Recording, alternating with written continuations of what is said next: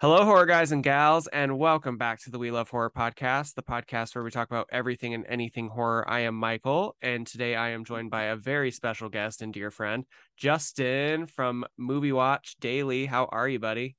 What is going on? I'm doing well, man. Thanks for having me. Thanks for coming back. You guys might remember Justin from our remakes episode. We did our top five favorite and least favorite remakes.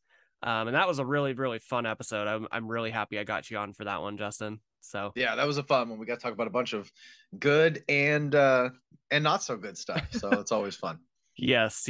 But yeah, before we start, Justin, do you want to tell the listeners where they can find you? Yeah, you can find me on YouTube. I got two channels. I got a channel called The Dead Couch, and I also have a channel called Movie Watch Daily. Dead Couch primarily centers on like B movies and physical media, and Movie Watch Daily, I tend to talk about the newer stuff. So I do trailer reactions, movie reviews, streaming reviews, and all that kind of stuff. Just primarily horror, but I'll go outside the box. It's not all horror all the time, but it generally falls in the realm of genre films, so thrillers, horrors, and all that good stuff. Very nice. Very nice. Yeah, I love your YouTube channel. I actually just watched your VHS 99 Yeah, video not too long ago.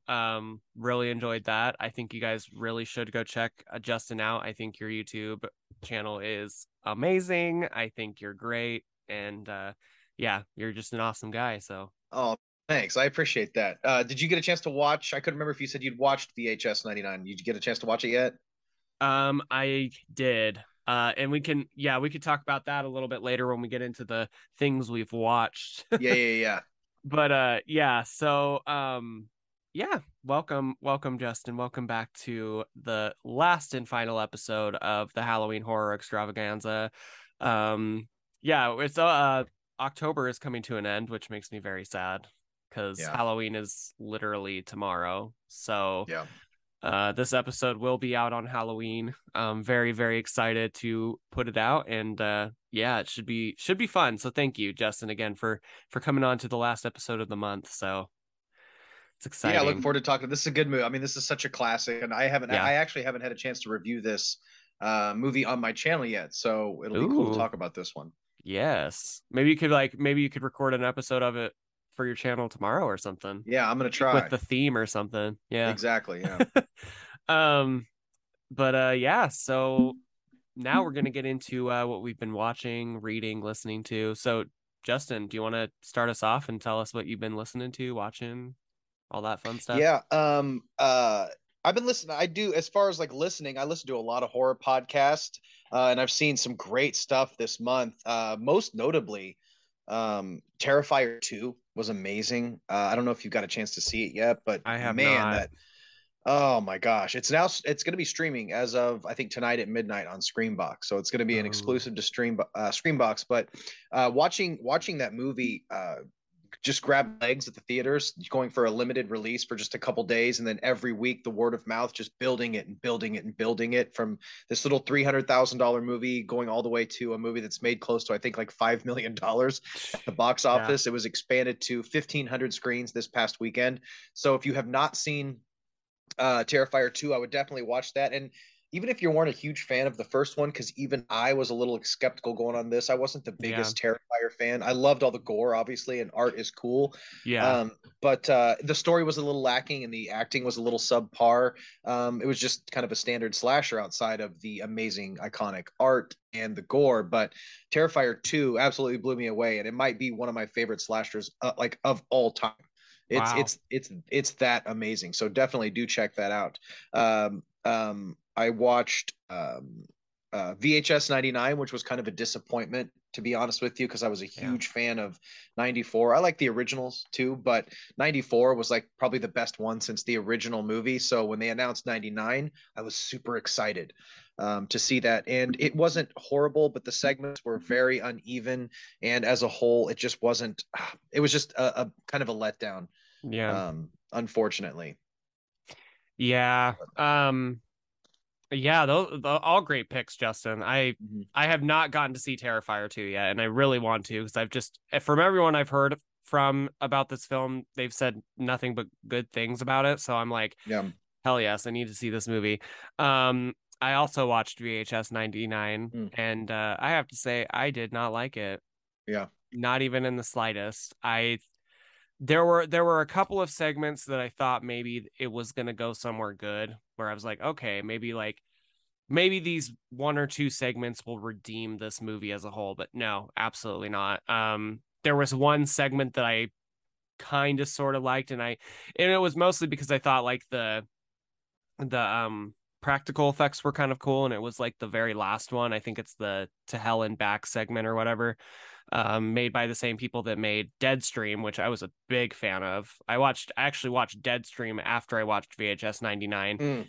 and it VHS 99 put me in such a bad mood. I have to tell you, Justin. I fucking watched VHS 99, and afterward I was just like, I don't know if you've ever watched a movie where it just puts you in a shitty mood afterward, where you're like, I cannot fucking believe I spent an hour and a half on this movie. Yeah. Cannot believe I wasted almost 2 hours of my life watching this movie. It gave me a headache. Like Did it you honest. see, did you see 94?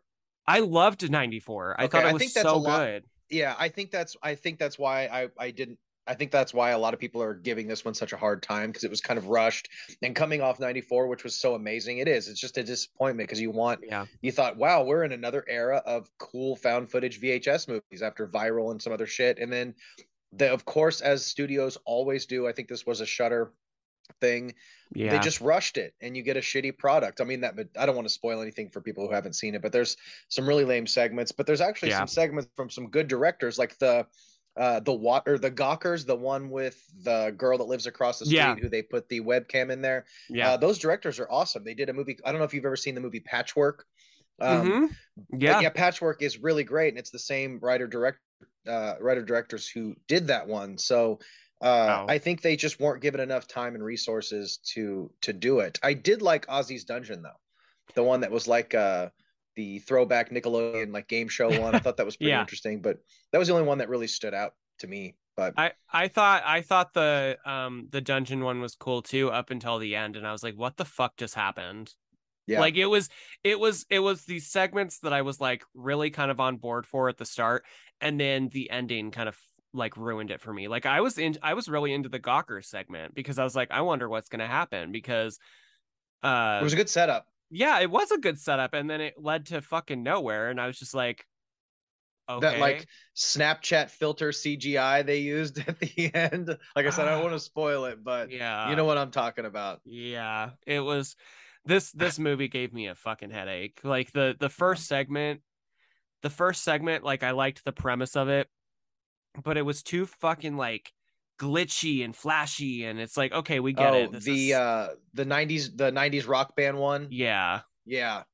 And I would have liked Again, that, cool setup, poor execution. right? I would have liked that one better if I could fucking see what was going on because it was Yeah, just it was so a little. like glitch. Let's Mhm. add VCR static in this every 5 seconds. And it was Yeah. just like just gave me a headache. And there was no wraparound story either. It was just that weird, like army, the little guy, the kid filming his army men doing the weird shit, which was kind of Yeah. a kind of a dumb wraparound. Yeah. Because normally, like, all the VHS movies for the most part have really good wraparound stories. Like the Right. main story that we follow in between these little segments are actually pretty cool. This one was just like, what the fuck?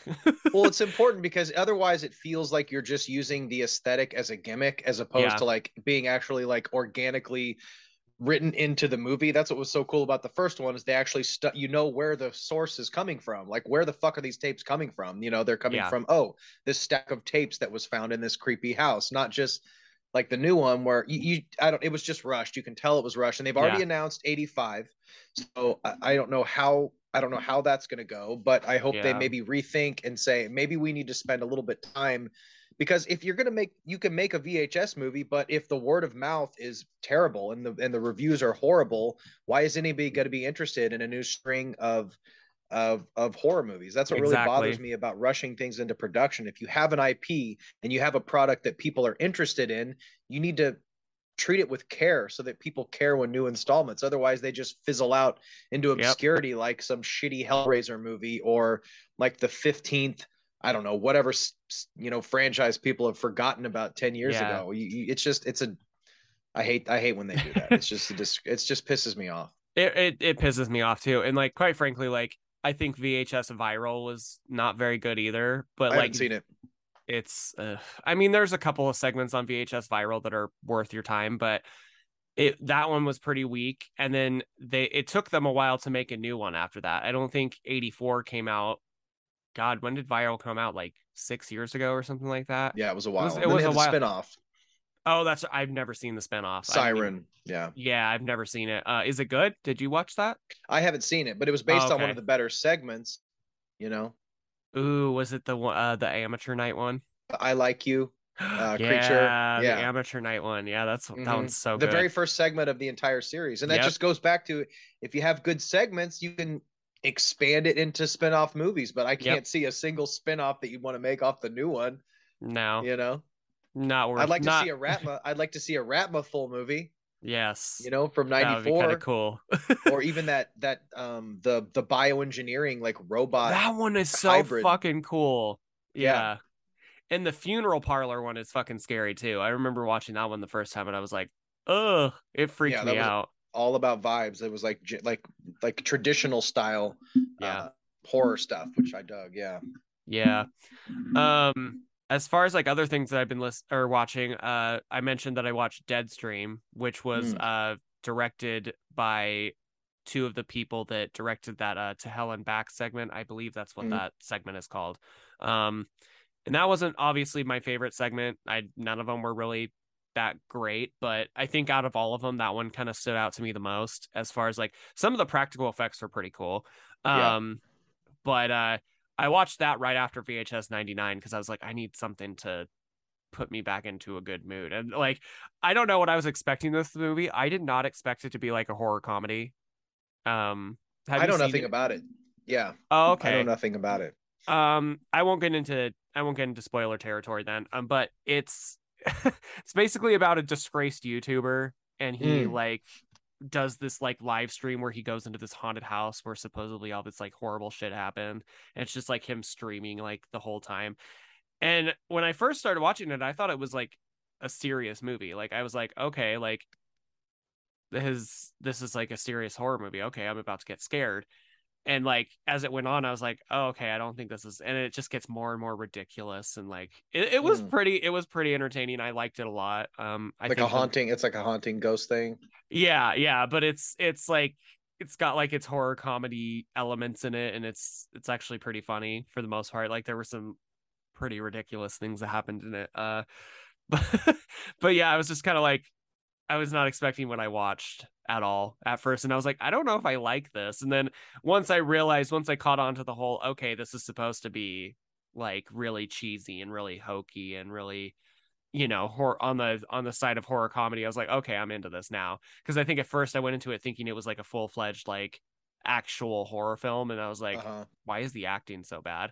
Because like it starts out with this guy and his acting like isn't the greatest. And I'm sitting here like, am I supposed to be scared right now, or am I supposed to be laughing? And then, So is it a limited series, or is it just like is it an actual like show with multiple seasons? Oh no, it's just a movie. It's just a movie. It's just a movie. And it's on for some reason I was thinking, okay, gotcha.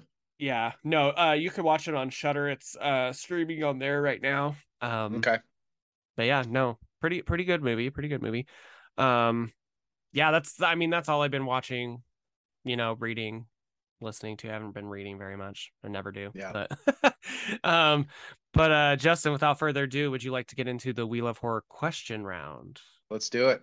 Kind of a fun little icebreaker / game that I always play with my guests before we come on. But yeah, would you like to start with your question? I have a question for you. When you go back to your childhood, okay, when you were just a wee little kid Mm-hmm. and things still scared you and you could Oh. still watch something and have nightmares about it or have to run to your parents' bedroom. Do you Yeah. remember the first spooky thing, whether it was a movie, TV show, or anything like that, that literally scared you, where you had to uh, cover your eyes or turn it off, or it made you cry? Something like the first thing that truly terrified you that stuck with you that you still remember today. I have a few of those, and a couple of them are Me kind too. of silly because they're not even like super well. I guess these shows are kind of scary in certain aspects, but like I could not, when I was like a young kid, I could not listen to the theme song of the X-Files. It scared the shit out of me. Yeah. I don't know why. It wasn't even the visuals, it was the music. The music of that show scared me. The Are You Afraid of the Dark intro scared the shit out of me. Hell yeah. um the first thing that I like really saw, one of the first things I can remember from like earliest memory that I saw, and it was when my dad used to watch a bunch of horror films on TV, Zelda from fucking Pet Cemetery. 100%. That's one of mine. Oh my god. Yeah. Scared the ever loving shit out of me. Yeah. It was I had a buddy who knew I was kind of had a penchant for being kind of scared when I mean, we're talking when I was like 7 or 8 years old. I always used to spend the night at his house, and he knew that scene was going to freak me out, and I had never seen it before. So he's like, "Hey, Justin, come here, watch this. It's just, this funny, oh, character in this what movie." an And I'm like, ass. "What?" It wasn't funny. It scared the shit out of me, and I think that's one that's like so universal with horror fans that scared people forever. So Yeah. yeah, that's it. Those are some good ones. And the theme song to "Are You Afraid of the Dark" was so good. Oh, The little like, it's a real quick intro with that eerie theme. It was so good, man. Snick, man. uh, Nickelodeon back in the day was so good. it was. Oh, also another one that's coming to my mind is the scene from The Omen where she's like, Damien, this is all for you. And then she hangs herself from the Is that the one fucking. where she jumps out of the building or Yes. whatever? I've never seen that movie, but I've seen that scene so many times. That scene scarred me as a child as well. So I I need to pick couldn't. up that box set from Scream Factory. Put out a box set of all those movies. And I've never seen any of them. I need to watch them. Yeah. Oh, and one more silly one. That's that episode of Rugrats when they think that Stu is a robot. I faintly remember that one back in the day. I that episode, I was convinced my dad was a robot for like Oh, that's probably months hilarious. after seeing that episode. I was like questioning my dad. I was like, because That's it hilarious. scared the shit out of me. But yeah, The one those are thing, just the first thing that I can remember watching that scared me was actually the movie Legend. I remember I used to sneak up oh I'd get up in the middle of the night and watch TV when my parents were asleep. yeah. And I made a mistake and watched Legend. And there's many scenes with Tim Curry, but one scene, I don't remember which one it was, with Tim Curry, probably towards the end when it starts getting really crazy with all like the fire and flames and stuff. I got Yeah. scared and I had to go in my parents' bedroom, wake them up, and I was just like, I watched this thing. It scared me. I can't go to bed. And they're like, Jesus, Justin. Yeah. No, that was a great question. That was a fun question. I love answering that question because yeah, there are Okay, just good. so many like looking back at my childhood, there were so many things that like I was terrified of. I'm Yeah. surprised I'm like such a lover of horror like I am now because Because it's fun to be scared. That's what the whole point is. It gives you that rush of adrenaline. yeah, exactly. So my question to you, Justin, is what are your, top five go-to films to watch during the Halloween season? Like what films do you usually bust out and watch? I'm a creature of habit, so I generally will watch the same type of things. Luckily, the movie we're talking about today, Trick or Treat, is definitely one that I will watch every single year. If Yes. I'm going back and I'm watching, I like a lot of goofy type of stuff. So a movie that I will go back to, I will watch Trick or Treat. I will watch. I like the movies that feel very fall, a lot of autumn, the Yeah. dreary fall feel with leaves and things like that. So I talk about this movie a lot. I know a lot of people don't like it. Pet Cemetery 2 is one of my all-time go-tos because I think Yeah. it's one of those rare Halloween movies that has that actual Halloween feel. So Trick or Treat, Halloween 2. Another one I really love to watch that I watch several times a year is Dead Alive. It's Ooh, just yeah. it's so fun and goofy, and all the practical effects are so like spooky and hilarious. I think it has a great Halloween feel. The original Halloween, of course, Obviously, is one that you can. I mean, it's just kind of a just a it's like a staple. it's like a staple. It's generic, but it's just so good. And I'll tell you one thing that I'm going to try to get to watch. And this is another anthology movie that's super highly underrated. Nobody talks about it. When it came out, it did very well. But Clancy Brown is in it. I forget the name of the director, but there's an anthology movie called The Mortuary Collection. I don't know Yes. if you or any of your listeners have ever seen it, but it is very. When I reviewed it, I described it as the best anthology since Trick or Treat. And we can get into this when we talk more about Trick or Treat, which is Yeah. what I think makes Trick or Treat so well. It's the same director doing every segment. It's his vision all the way through. Yeah. So those are some staples: Trick or Treat, Dead Alive, Pet Cemetery 2, Halloween, and the Mortuary Collection. All right. So, Justin, are you ready to talk about the film we're talking about today? Absolutely, I'm ready. All right. And that film is Trick or Treat from 2007. Some people say it was from 2009 because that's kind of when it actually did come out. Because this film had very complicated release issues when it first when it was supposed to come out. It had a lot of issues. We'll get into that in a second, but the IMDb rating is a 6.7 out of 10, which personally I think is a little low for this film. I think it should be more like 7.58 territory in my humble opinion. I believe it should be higher. But the synopsis is 5 interwoven stories that occur on the same block on the same night. A couple finds out what happens when they blow out a jack-o'-lantern before midnight. A high school principal has a deadly secret. A college virgin might have met the right guy for her. A group of mean teens play a prank that they take too far, and a hermit is visited by a special trick-or-treater. And this was written and directed by Michael Dougherty. I'm gonna say Dougherty. Doherty, yeah, Doherty. I can't say that word for some reason today. It's fine. And he's known for Dead Time stories. He also wrote Krampus, Godzilla King of Monsters, and Trick or Treat 2, which is in production right now, which I'm super excited about. I know, crossing my fingers on that one as well.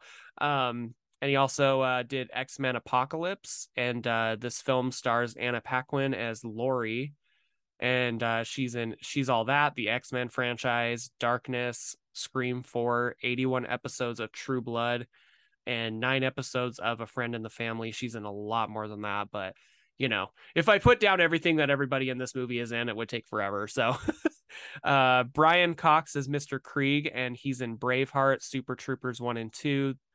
He's also in the Jason Bourne films, The Ring, Red Eye, Zodiac, and The Autopsy of Jane Doe, which is a fantastic movie. I enjoy it. I don't know if you've seen that, Justin. Have you seen The Autopsy of Jane Doe? I liked it. I didn't love it quite as much as everybody else. I think at the end it ended a little weaker than the rest of the movie that preceded it, Yeah. but I did enjoy it. Yeah. Yeah, it was pretty. I didn't get the hype the first time I watched it. I was kind of like, okay, this was good, but it wasn't as good as everybody's saying it is. And then I watched it again pretty recently, and I was like, okay, this is not bad. I will agree that the ending is a little meh. Yeah. It doesn't the lead up to it doesn't deliver, I guess. Right. Exactly. Yeah. Yeah. Good So, atmosphere though.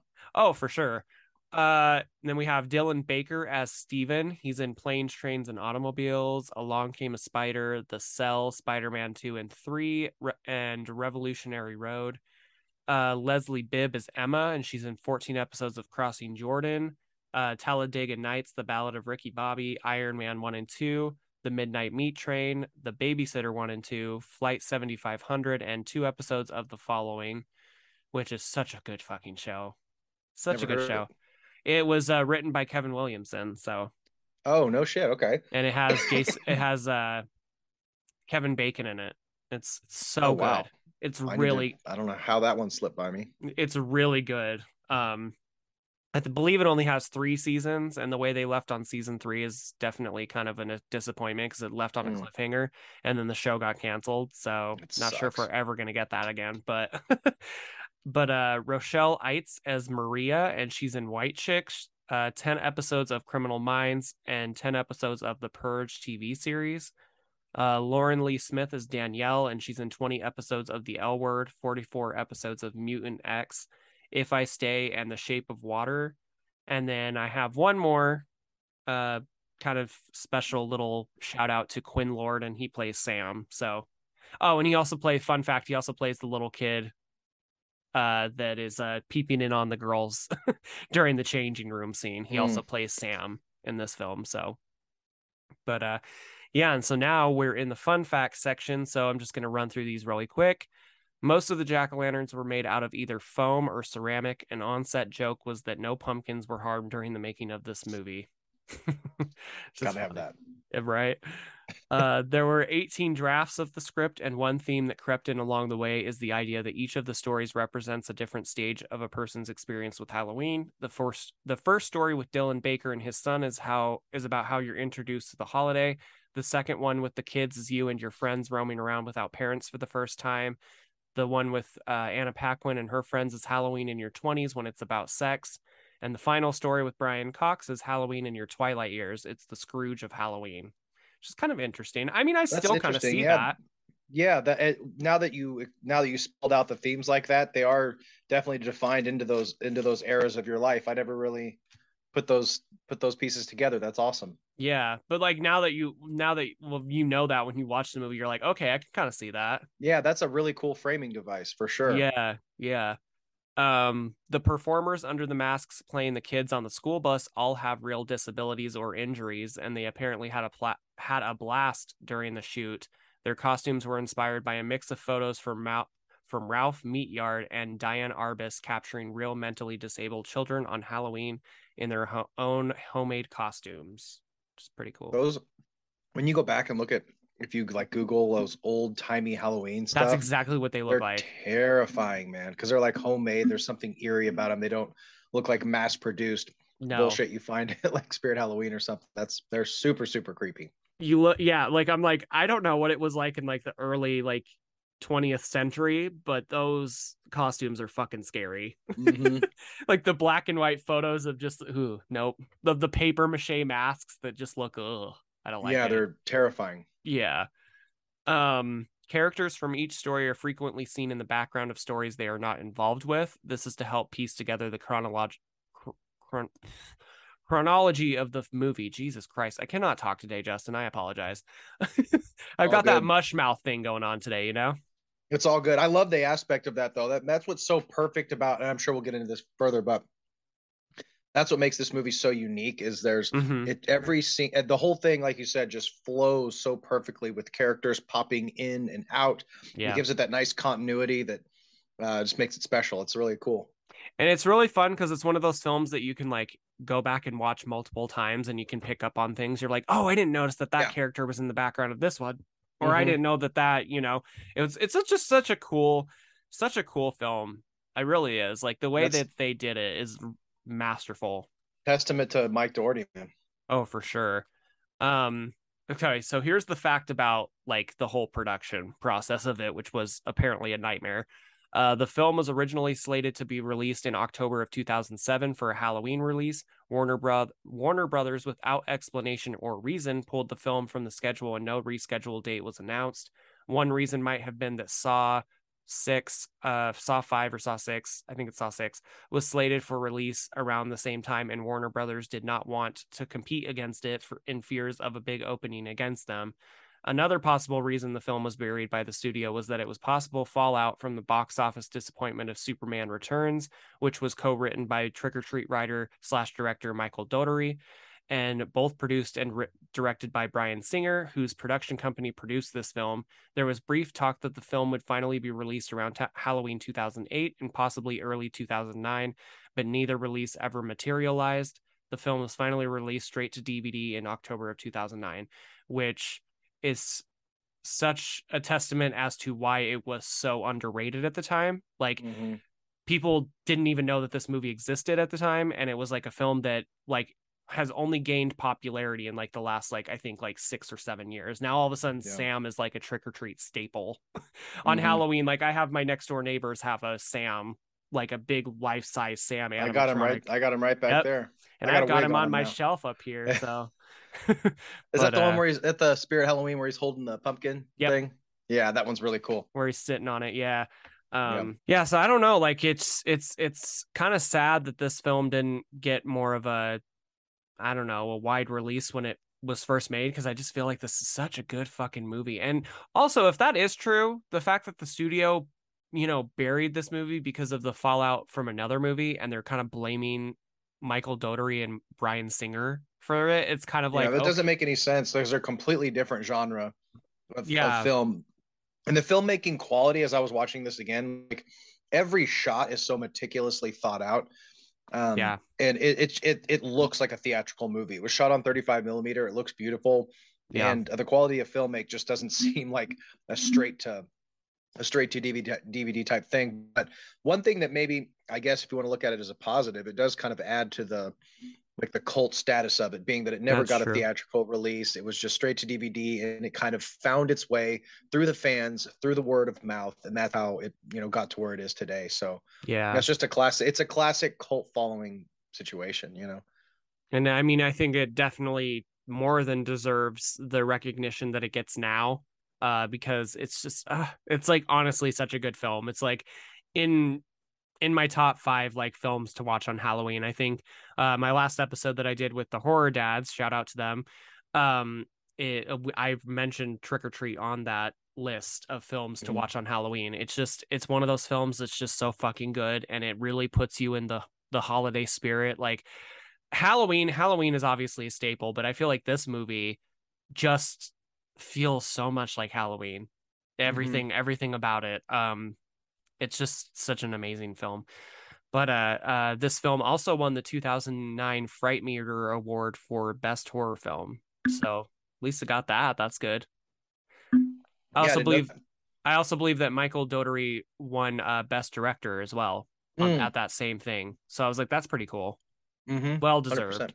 Yeah. Another little fun fact here is there's a voice cameo from James Marsden at 59 minutes on the TV talking about the history of Halloween candy, which is cool. Oh, I didn't know that. I love that guy. That guy's funny, man. He's a I great know actor. I he didn't know that was is. him. I didn't either. Until I looked up this film and did the research on it, I had no idea that that was him. I was like, Oh, that's that's really cool. cool. Yeah. C. Ernst Harth has a cameo as Laurie's blind date, the giant baby, in 13 Ghosts from 2001. He also played a ghost called the Great Child, also a giant baby. Both films are Warner Brothers releases. It's a thing for playing giant babies, I guess, huh? I guess so. Typecast, right? Yeah. Damn. All right. The werewolf transformation by the campfire is a nod to The Howling from 1981, which I can totally see that, because that's kind of what the werewolves look like in this film. Is like Yeah. exactly what that werewolf looks like. Hmm. Um, and then the last fact that I have here is when the girls are buying their costumes, Danielle tells her date to meet them at Sheep's Meadow. This foreshadows their later reveal as werewolves, as it plays off the idiom "a wolf in sheep's clothing." Oh, that's awesome. I don't Pretty think I ever picked up on that either. Yeah, it's pretty That's cool. cool. It's a fun little you know, subtle reference of things to come, I think. Again, Just just great writing. Just all the details. It's everything is so highly detailed and dense and in the best way. It's so cool. so good. Um but yeah, those are all the fun facts I have. I might have some more as we go on, but yeah. Yeah, those are some good ones. A few of those I wasn't even aware of. Yeah, there were a lot of good ones, and that's the kind of shitty thing about having so many good fun facts, is you kind of have to pick and choose which ones you use, because like if I used the whole entire page, we'd be here all day. Yeah, and That that because was there's so much lore with this movie because it's gotten so popular that there's just a lot of information out there. The yeah, Scream Factory release has a bunch of great special features on it too. I don't know if you picked that up, but yeah, it still hasn't gotten the 4K release, but the Blu-ray release has some great special features on it. it does. It does. I Yeah. love it. Yeah, I Mhm. have the oh, I'm looking at it right now. I have the Steelbook edition of it. I got it I from didn't Best pick that Buy. one up.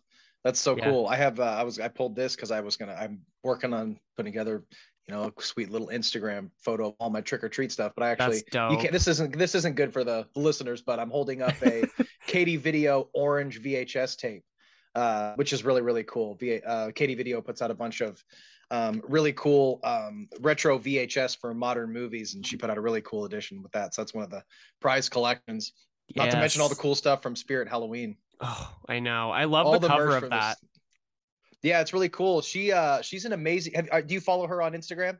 I don't, but I'm going to after seeing Katie that. Video. I have a bunch of stuff. I have Drive, Doctor Sleep, but yeah, she's great. But Yeah, yeah, I'll Trick have or to Treat on check her out. VHS. Yeah, this movie Right. came out when I was working back in the day. I worked at Blockbuster. And I remember this movie coming out, and I hadn't heard of it, of course, and I'm not even sure if I watched it when it first came out, but I remember seeing it. And it didn't really make that big of a splash when it came out, It you should know? have though, Yeah, it should have.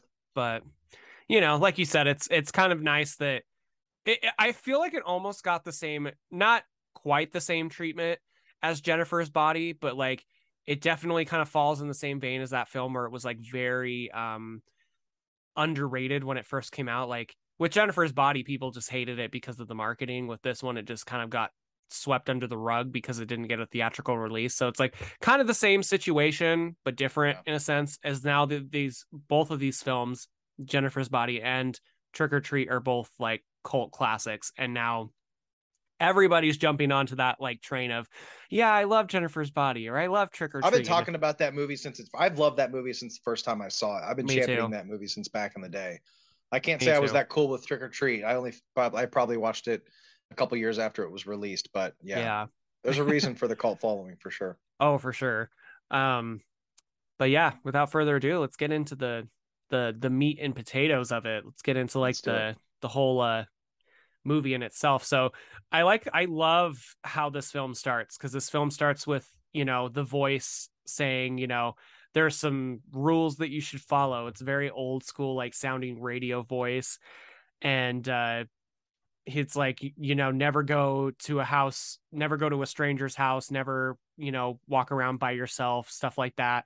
And then it gets into like this really amazing opening scene with Emma and Henry.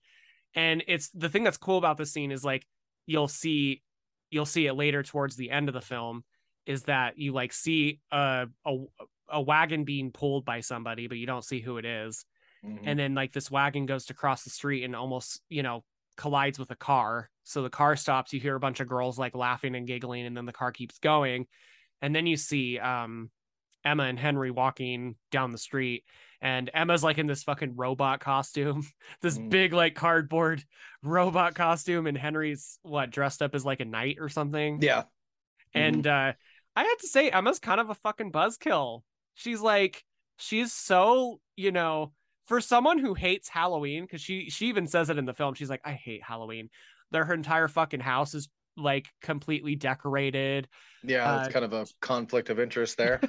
Yeah, but she's such a buzzkill because she gets to the front of the house and she's like, yeah, this was great, honey. I wish every day was Halloween. And she's just being such a bitch. And it's just like, girl, calm your tits. Like, geez. And just wait till tomorrow to take down the shit. You don't got to do it in the middle of the night. Right? Because they go up to go inside, and he's like, let's go, have some fun. Because Yeah. she takes off the robot costume, and she's wearing like a, one of those like juicy couture tracksuit type Right. things underneath, where it's So like 2000s. yeah. And so he's like, he's like looking her up and down, and she's like, what? And he's like, let's go inside. And she's like, no, we got to clean this up. And he's like, we'll do it tomorrow. And she's like, no, you'll sleep in until 5. And then my mom's going to get here and she's going to have a heart attack because this place looks like a fucking crime scene. It's Halloween. I mean, come on.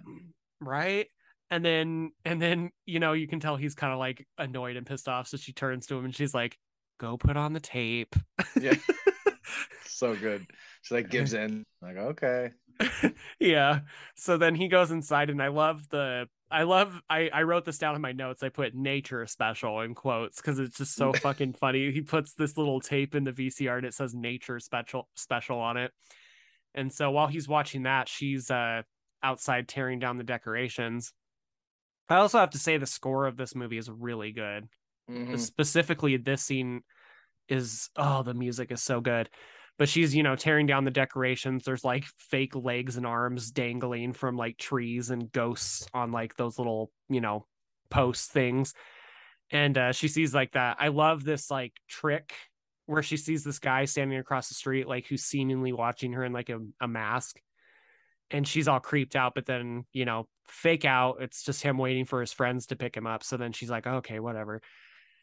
And I love the way they did this part because she goes to like throw the sheet inside of a box, and all of a sudden the sheet just like flies up and goes over. And that whole opening scene is so incredible, isn't it? Oh, so fucking amazing. Leading to that amazing practical effect with that thing shoved in her nose, or her mouth. Yes, so good. So then like Henry, so I'm confused. Did he even like jerk off? Because he's just like literally like laying on the bed, still in his costume as this like video is going, and it's like he's you think he was just like getting ready or something, or he fell asleep? I can't even remember at this point. Must have had a very long night, apparently. They had a weird routine, apparently. Apparently, yeah.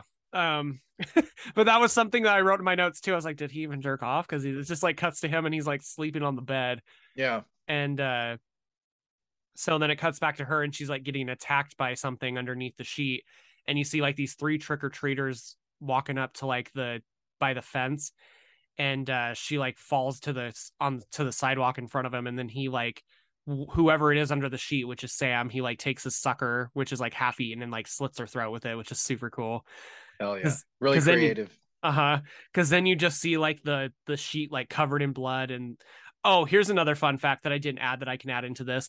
They actually boiled like the fake blood beforehand so it would steam like that, because like when he's dragging her back into like the yard, you see like the blood like steaming. That's right. Yeah, so they actually boiled the blood beforehand, and then so then that gives it like the steam effect, which is a really good detail, because I feel like it would be really cold, so that would happen. Yeah, and they probably, most people wouldn't even think to add something like that, and if they did, it would be some like shitty CGI steam or something. Yeah. So so Sam drags her back into the yard, and that's when Henry wakes up and he goes outside. And I love how you see like the fake arms and the legs hanging up, but they're not fake arms and legs this time. And Sam fucked her up. Yeah. He was not dismembered her. He was not happy about her blowing out that jack-o'-lantern, because that was something that all pretty quickly in the span of like a minute or two. But yeah, it's such a good, and it's even though like obviously most of it's off screen, it's still really effective because of the way like they use the Dutch angles and rotate the camera to show all the different little pieces of gore and stuff, which was a nice touch. Yeah. Well, and I forgot one little detail, because at the beginning when they get to the house, he's telling her not to blow out the candle on the jack-o'-lantern, and he's like, why? She's like, why? And he's like, tradition. And she's like, honey, it's Halloween, not Hanukkah. Yeah. And then she just like blows it out, and then you see like a POV shot of somebody watching them from across the street, and it very, very much reminded me of Halloween, which I love the little homage to that. Oh yeah. But Sam fucked her up because he was not happy about her blowing out that jack-o'-lantern. He was like, fuck you, bitch, you're dead now. And it's kind of cool at the beginning. They spell out those rules, because you really don't need a big setup for a movie like this. Just give us a couple simple rules. Yep. And just let it play out. Let Sam do his thing. Exactly. And I also kind of like how the jack-o'-lanterns in a sense almost like mean protection for all of these characters in this movie. Because in the school bus massacre scene, like they're talking about like how the pumpkins will protect you, like the jack-o'-lanterns will protect you, kind of thing, which I thought was kind of a cool theme. So yeah, he goes outside, he sees these like arms and legs hanging up, and you can tell it's hers because like you can see her wedding ring on it. And then one of the ghosts under the sheet lights up, and so he like pulls the sheet down, and it's fucking her head like stuck to one of the posts, and she's got like the big ass sucker shoved in her mouth, which is so cool. Yeah, it's such an iconic moment, man. Such a good shot. And then we get into this like really cool fucking like comic book opening title sequence. It's very much like showing the events of like what's going to happen in the film. Yeah. I love that. Not enough. I like a little when they do like the animated. They used to do that a lot in the 90s and stuff, in the early 2000s with the animated, making the credit sequences something. Every little bit, every time you can have the opportunity to be creative or make something visually interesting. Doherty does it in this one. I love that comic stuff. Was very like Spider-Man-ish, like when Sam Raimi's like Spider-Man movies came out, that's kind of what it Mhm. reminded me of. And even Yeah, some of the music kind of much reminded me of the Spider-Man music in a sense. very Like there's whimsical and kind of Mhm. almost not. It's dark, but it's like almost cheery in a way, like in a really strange way. And they actually Yeah. continued this movie in a series of comic books too, from what I heard. I know. I'm gonna have. Yeah, I want to check those comic books out too because I bet they're yeah. fucking amazing. Hmm. Whoever did the storyboard art like for this opening title sequence should win an award because it's so Yeah, good. it's awesome. But yeah. So after that title sequence, we get like this little title card that says earlier. So this is going back in time to the events before the opening scene happened.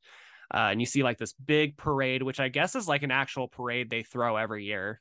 Like I guess this is like something that this town does. And I believe they filmed this in Canada, if I'm not Mm. mistaken. And I believe like the town that they filmed this film in, they actually do like a huge parade like this, which is Yeah, pretty that's cool. awesome. That'd Which be I'd cool, love man. to go to. I'm like Oh yeah, Mardi Gras on Halloween. Hell yeah, yeah, I'm it's all fucking for it. awesome. But yeah, Yeah, it and looks then like a good time. oh for sure. And I love this costume trying see like the when they're trying on their costumes because this is when we meet Lori, Danielle, Maria, and Janet. Hmm. And I like how they kind of pay homage to Halloween in this scene as well.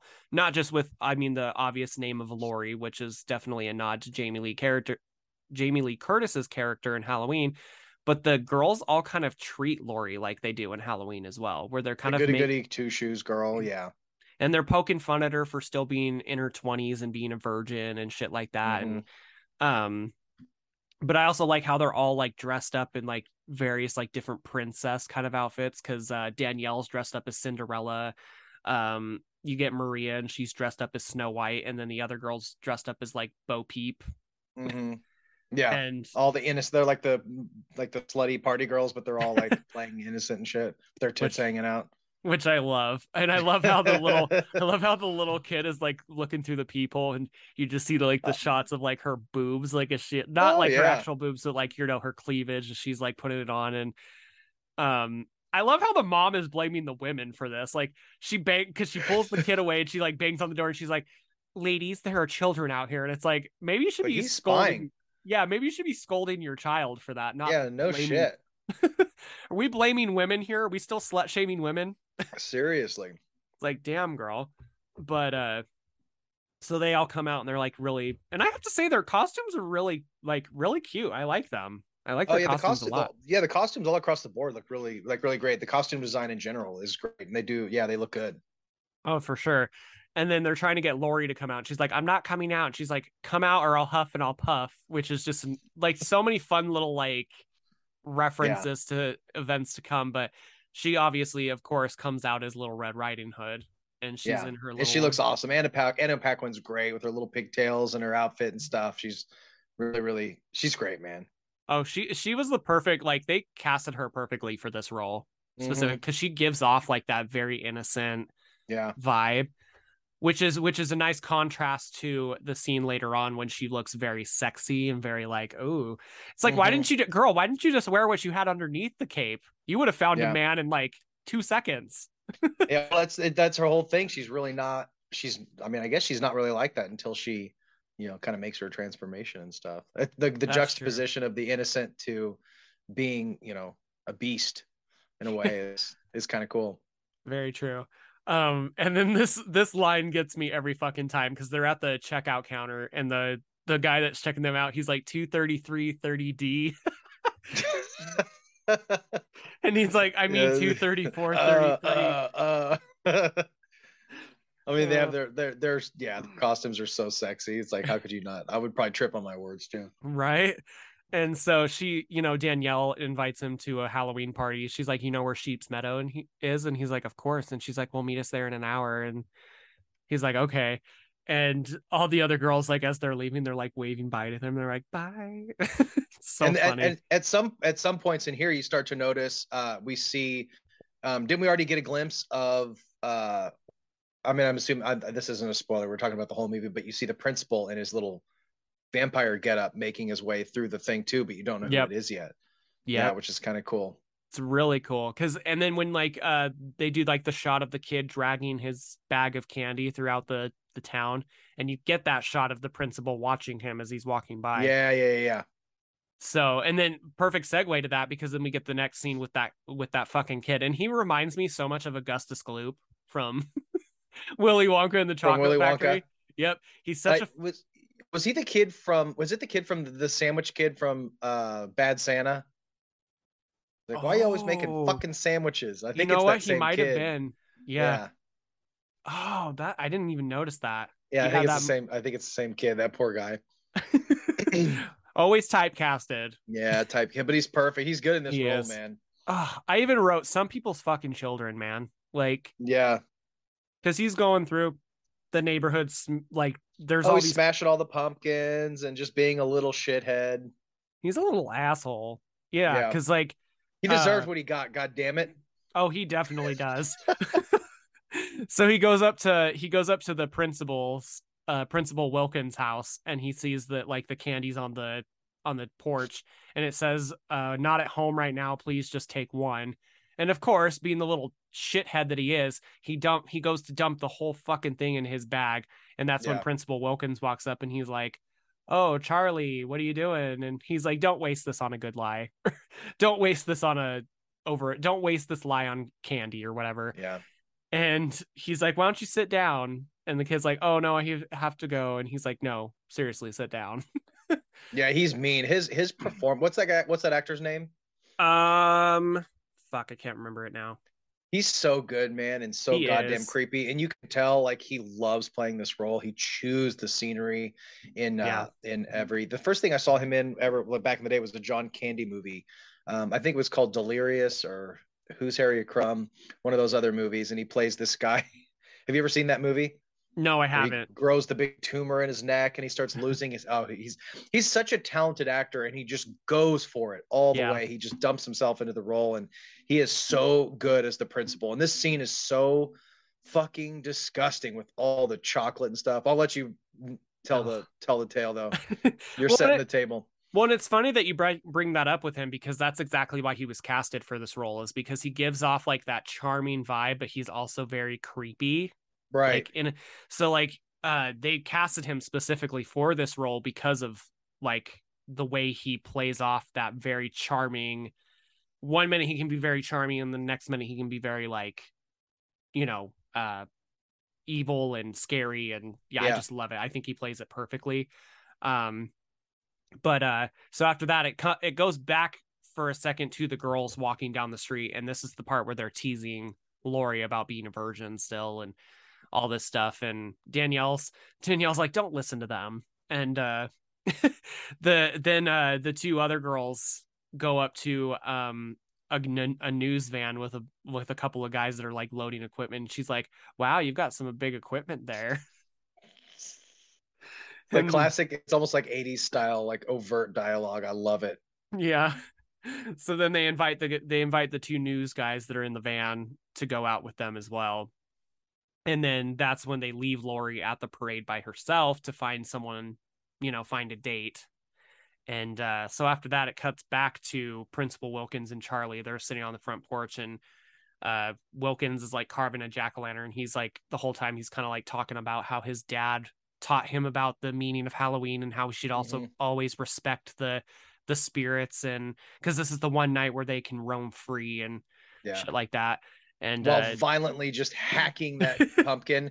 The sound design in this scene in particular, like the sound of the knife, it's almost like Scream, where the knife even moves a little bit and there's just exaggerated knife shing shing, and he's just swinging it around. It's so good. Well, and then I love when he pulls it out, and it's like that shot of like the knife like right next to Charlie's face, and he's like, yeah, she's like, what the fuck? That's when I would have got the hell up and gotten out of there, man. Oh, for real. And chocolate on the brain. Yeah. And then this is when like Charlie's like eating a candy bar, but then all of a sudden he starts like feeling kind of weird, like he starts coughing, and he's like, oh yeah, that reminds me, there's another rule. And he's like, always check your candy. And then that's when like he goes to say trick or treat, and then Charlie fucking just like throws up everywhere. Oh, it's so gross, man. And just when you Uh, think he's done throwing up, he just keeps going and and then going. there's that that overhead shot of all of the puke all over the stairs. I'm just like, oh god, it's so Oh, disgusting. it's so He's fucking gross. And got it all so over his face. That's a hard kind of a hard scene. That's grosser than anything else in the movie. I It's all agree. that chocolatey puke. Chocolatey, bloody. I feel like it's It's blood just too. yeah. A little reddish tint to it. It's disgusting. So gross. Because then when he like drags it, he starts dragging the kid into the house because he's dead now because Yeah. he drags him into the house and he's like still kind of vomiting on him because he's got it like Ugh. all over his shirt. He's got like blood on his shirt now. And I love like the three kids from like the later story show up and they're like banging on the door and they're like we can see you in there, open up the door, and he's like just a minute. He screams at him. Then they all scream when he opens the door, and they're like, "Oh, it's just the principal being a goofball." So Shit all over his shirt. fucking great because because he opens the door, they just start screaming. He's like, whoa, no, stop. And they're like, haha, very funny. They're like, nice costume, Principal Wilkins. And He's like, "Oh yeah," it's almost like he forgot that he had the shit all over. He's like, "Oh, yeah, my costume. Yeah, that's right." yeah, and then they're like asking him if he's got like a pumpkin that they can borrow, and he's like, you're not gonna smash it, are you? And she's like, no, we're doing a scavenger hunt for UNICEF. Yeah, she's like, "Did that work? Good enough reason for you?"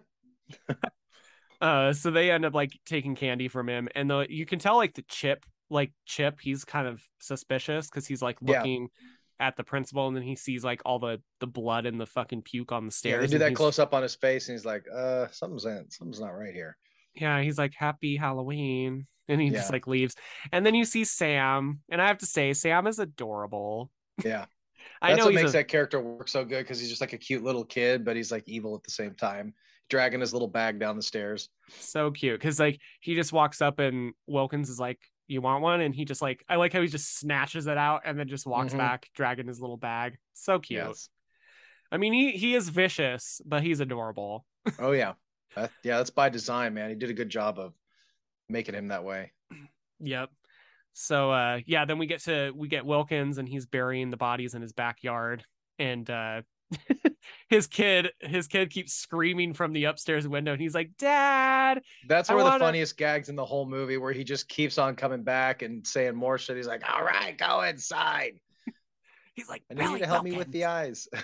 Yeah, he's like, because he's like, go in and watch Charlie Brown, and he's like, Charlie Brown's an asshole, and he's like, Yeah. Billy Wilkins. He's worried about him cussing, but not like chopping up heads. Right, because he's like, you'll wake up the neighbors. He's like, stop screaming. And then that's when the next door neighbor, Mr. Krieg's dog, starts barking from, because there's like a little hole in the fence, and he like starts barking at him. So which I'm like, why did you think this was be a good idea? But he takes the shovel that he's using and cuts off one of like the body's fingers and throws it to the dog. It's Yeah. like, did you really think that was a good idea? If somebody finds that finger, you're fucked. Yeah, exactly. So then you hear Mr. Krieg come outside looking for the dog, and then one of the kids that's in like one of the bags is still alive and starts making noise. And he's like, who the hell is that? He's like, I've got an NRA membership in my pocket. and then he's like, and a shotgun above my fireplace. And Wilkins is like, oh, it's just me. And he's like, what are you doing down there? Burying bodies? Yeah. He's like, no, my septic tank. Oh yeah, because he's like, it smells like shit over there. What the hell's going on? I believe he says it smells like a dead whore out here. Yeah, this is what he says. A dead whore. Yeah. It's so good. That actor's great. And then he's like, and keep your fucking kid out of my yard, fucking weirdo. He's such a good grump. I think is that the dude from Succession? Is it the dad in Succession? He's like a really prominent actor, like a talented actor. Oh yeah, because he's in The Ring. He's in Mhm. Red Eye. He's in a lot of like horror related stuff for sure. Yeah. No, he's great in this. And then Mr. Wilkins is like, Principal Wilkins is like, well, happy Halloween. He's like, screw you. Yeah. Grumpy bastard. Yeah. He So then gets his though. do what? I said he gets his though. I feel like everybody in this movie gets their just desserts. Yeah, for sure. For sure. The only ones that I'm rooting for in this movie are like the four girls that become werewolves. Those are the only people that I'm like, hell yeah. Yeah. Do it. And Sam, of course. Oh, of course, yeah. Oh, and Rhonda. We like Rhonda. I'm a Yeah. Rhonda stan. She's Which one's cool. the? I have trouble remembering the actual character's name. Which one's Rhonda? Rhonda's the one that they play the prank on. Oh, the witch girl. The witch girl. Okay, yeah, yeah, she's good. Yeah. So then fucking Wilkins is still trying to kill the kid in the hole, and as he's like going to like kill the kid, his son comes to the window, and again he's like, "Oh yeah, don't forget to help me with the eyes." That little shit, little Dennis the Menace looking kid. Oh my god, yeah. So yeah, then we get that shot of Wilkins going to go back inside after he's done burying the bodies. I love how he has like a little lawn gnome and he's like planting like a tree there. Mm-hmm. And he goes to go back inside and he sees like Mr. Krieg from across the yard, like trying to like signal for him at the window, and he's like, "Screw you," and just Oh goes yeah. inside. Oh, that's another cool thing how they kind of time jump like that because he's actually Yeah. getting fucking just attacked in that goddamn house, so that but Yep. we don't see it till later, which is so cool. It is cool because then you see like something like jump on him and like knock him away from the window, which is just so cool. Mm-hmm. So Wilkins goes back inside, and I like how that he does like this little POV of like him looking at the knife on the counter. He goes to grab it, and this is like a really good jump scare. I remember like this if I'm not paying attention and like if I'm like doing something while this movie is on and I'm not paying, that jump scare still scares the shit out of me Yeah. because Oh hell yeah. because he goes to grab the knife off the counter and then his kid jumps up in like this fucking mask Mm-hmm. and he's like, "Can we go carve the jack-o'-lantern now?" So they go downstairs into the basement, and I like how like they play this trick of us thinking that he's gonna kill his own son Oh yeah, that's what I thought the first time I saw it. I was like, yeah, absolutely. And because as he they like, pan down through the basement, you can see all like the weird shit, like the sulfuric acid and all of his weird supplies. yep, But yeah, you think he's gonna? You're like, is he gonna kill his fucking kid? Like, what the hell's going on here? because he's like, I think he because it seems like he's to the point where he's just like, I'm so fucking over this kid. Yeah. Um, and the kid's like, "Don't forget to help me with the eyes," and he's like, "I won't," and he like has the knife raised, and then he stabs it down. So then you're like, "Oh shit, he just fucking killed his kid," and then Mm-hmm. it cuts away and it shows like the severed head of Charlie from earlier, the one that threw up all over the porch. And It's a he's really like, good prosthetic too. It looks really great. it looks so good. And it's so gross because you see like the little like things hanging from like his severed. Ugh. Ugh, so nasty. And they're like spinning it on this little like turntable type thing. And he's like, Yeah, "Don't forget to help me with the eyes." Yeah, holds up it's that knife like that. The kid even has that creepy like. You could tell he's becoming evil too. He's got that creepy little demonic smile on his face. teaching his kid to become a serial killer just like his dad. Yeah, yeah, it's And fucking nuts. oh, it's so crazy. And my question is, does Principal Wilkins only kill kids that don't obey the rules? Because he's very like because the thing I find weird about him is that he not only kills kids, but he also kills like grown women. So my question is Yeah. like, does he only kill kids that don't follow the rules? As that's what I think it is. I think it's like if he sees kids that are being shitty, that's how he Did they does it. show who was in the bag at first, or was that just some kid? There's just some kid in a clown costume because like the Yeah. sleeve of it is like very Mm. clown. But I think that's what it is. I think that's what his MO is when he goes as far as kids go, is he only attacks kids that don't follow the rules. Because then, obviously he gets into that big monologue with Charlie on the porch about how his dad taught him to respect the holiday and stuff like that. So Hmm. I think that's what his like MO for kids is. But as Right. far as Yeah. women goes, I think he just attacks anybody. As no woman is safe. I think Right. he goes for brunettes though. I think he definitely has a type. Yeah. He has a thing. That one he just leaves right in the middle of the whole Halloween parade, just slumped up against that thing after he bites her or whatever. Yeah, yeah. And then I like how this next scene, the three kids go to Mrs. Henderson's house and they open the door and she's like, oh, clearly like Full on party mode. fully fucking baked and drunk as Yeah. fuck. And she's like, "Oh, you kids want a drink?" And then the one girl, she's got like headgear on. She's like, "Sure." They're like, we're 12, dude. Yeah. And then they look in the background and they see like two people fucking. One guy's in like a hot dog costume and the other girl's in like a pig costume. Yeah, it was like a And total like drunken orgy type situation. yeah. Swinger, a bunch of swing, like an old swingers or something. Oh my gosh, yeah. So yeah, then they get to Rhonda's house. They meet up with fuck, what is his name? Schrader. Mm. or Schrader. I think it's Schrader. They meet up with Schrader, and they all go to Rhonda's house. And her house is so cool because she's got all these like jack-o'-lanterns in her front yard, like hanging from stuff. Like she went all out this year. Yeah. She goes above and beyond, that's for sure. Because they're complaining about not being able to find enough jack-o'-lanterns, and she's like, oh, what about this house? Yeah. I always get so bummed when I see all these. Like I live in just like on a super suburban street, and I always want to have them, but I have so many squirrels in my neighborhood that I just can't carve. Every time I carve them, the entire face is completely eaten off in a day by squirrels. So I can't even do jack-o'-lanterns. It's such a bummer. I guess I Damn can keep them squirrels. inside, but I like to display them. But Damn squirrels. I know those little fuckers ruining my Halloween. Little shitheads. Yeah, no shit. They're cute, but they're annoying. Yeah, hell yeah. So yeah, so they get to Rhonda's house, and these kids are just, you can tell these kids are just assholes because Chip's like, is that Rhonda the retard? Can't say that word anymore. Yeah, yeah. That was a 2000 that was an early 2000s thing. Anything goes, man. That's how it was. Yeah.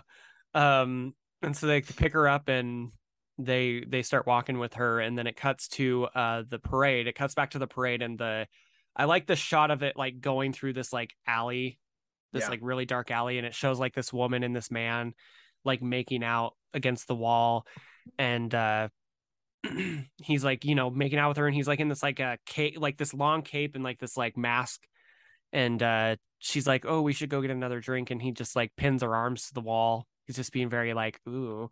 Mm-hmm. And the girl's like, she's just like against the wall, and then she starts realizing that her like wrists are covered in blood, like he like bit her.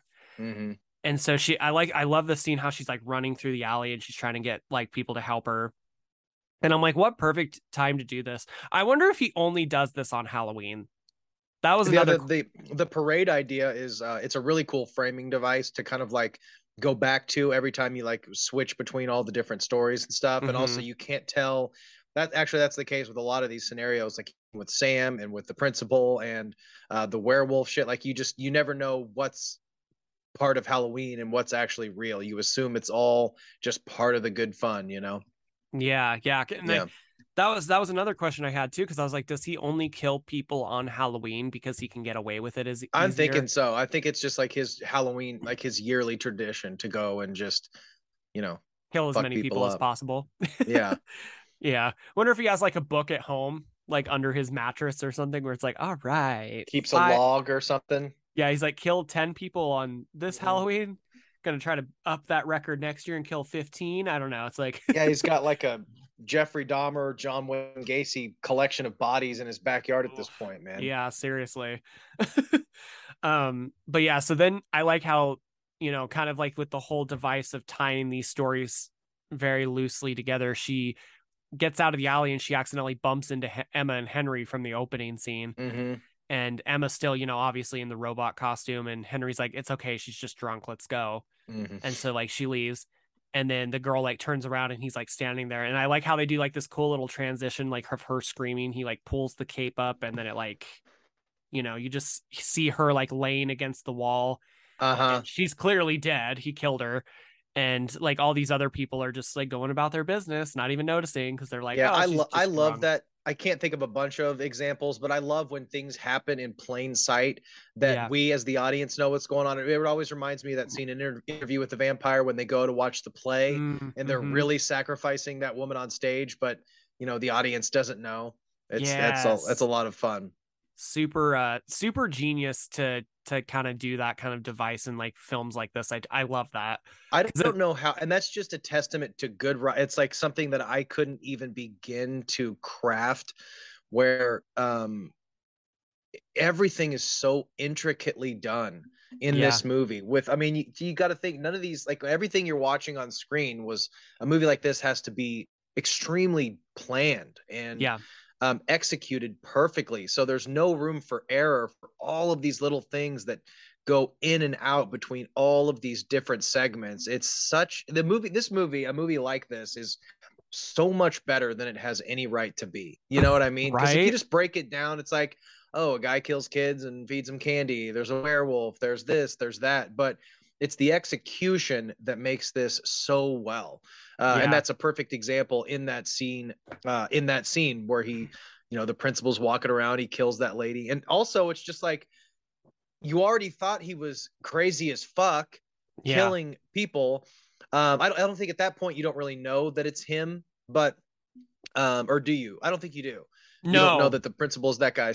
But then when you find out it's him, you're like, holy shit! Not only is he killing kids, but he's also like being Jack the Ripper out Yeah. on the town. It's really wild. I love that. But anyway, I interrupted you to go on that Oh, tangent, but I just no. wanted to point that out. No, I love that you brought that up because I was going to bring pretty much the exact same thing up. I just think there are I feel like there are films where there's, you can pick out little inconsistencies that kind of like, that doesn't make sense to this story. That doesn't make sense to that part. Like, why?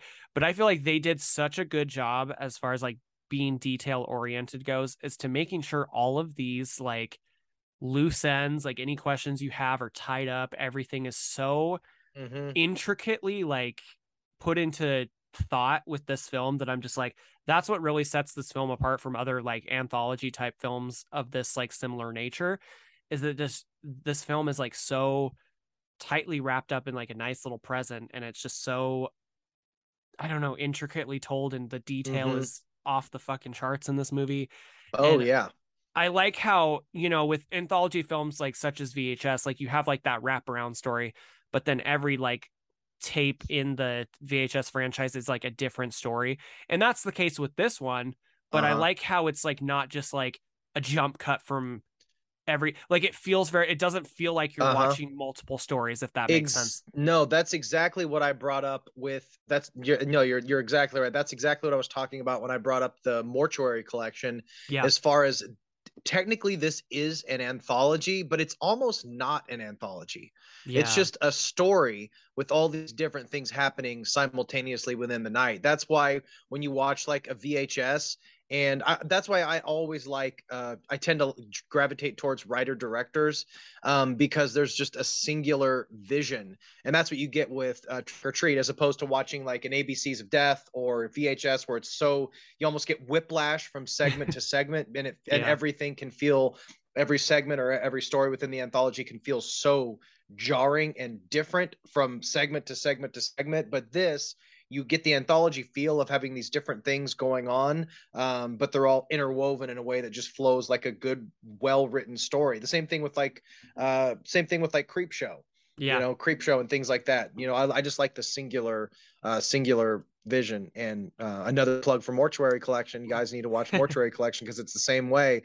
Clancy Brown plays this uh, uh, mortician, and he just tells his tales of all the people that have died throughout the years of the town. But anyway, the idea of everything, like you said, being interwoven, and not only do the stories flow so well, since they're all directed by Michael Dougherty, they all have kind of the same style. The camera work is really cohesive throughout the whole movie, so you get all this amazing camera work and these cool transitions and these beautiful colors and these intricately woven characters. um Man, it's just so good. I'm happy. I'm glad we're revisiting this, because as you're walking through the movie, it's just making me think of all these different aspects that make it Yeah. so great. So it's so good. Like the execution of this film, and Mm-hmm. the style, and the way they transition between all these different, because there's really cool transitions, like the one that we just talked about where he pulls the cape up, Uh-huh.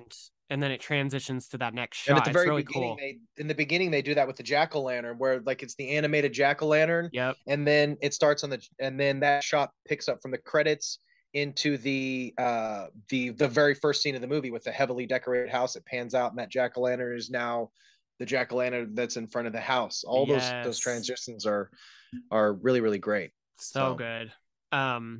So good. And then we get into, personally, my favorite. Actually, no, I think the werewolf segment is my favorite, but this is a very close second, because we get into the the the school bus, bus massacre yeah, scene. that's probably my favorite too. That's so good. And I like how Chip is talking to Rhonda about like, he's like, you must really like Halloween, huh? And she's like, you mean Samhain? And he's like, what? And she's like, Samhain. And then she goes into this big whole fucking like thing about like how the living can move amongst the dead and how they used to do human sacrifice and stuff. And he's just like looking at her like, what the fuck? And then Rhonda's just kind of like, I like your eye patch. Is that the whole thing, like what the Sam Hain thing is derived from, like that Mm-hmm. term or something? Okay, yeah, that's right. Yeah. Yeah. Which is so like the pronunciation of Sam Hain is so weird. It's people say Samhain or whatever, and I'm just like, Yeah. that does not look anything like Sam Hain, but okay. Yeah. It's big. um I'm sure it comes from, I don't know shit about all the lore of that, so it's probably like some Latin pronunciation or something weird. I don't know. yeah. It's interesting the way I like the way it's said though. Samhain sounds cool, but I'm just like Yeah. does not match with the way it's spelled. But and so like they get to this quarry, which is just like this like huge cliff that goes like straight down and you can't see the bottom of it.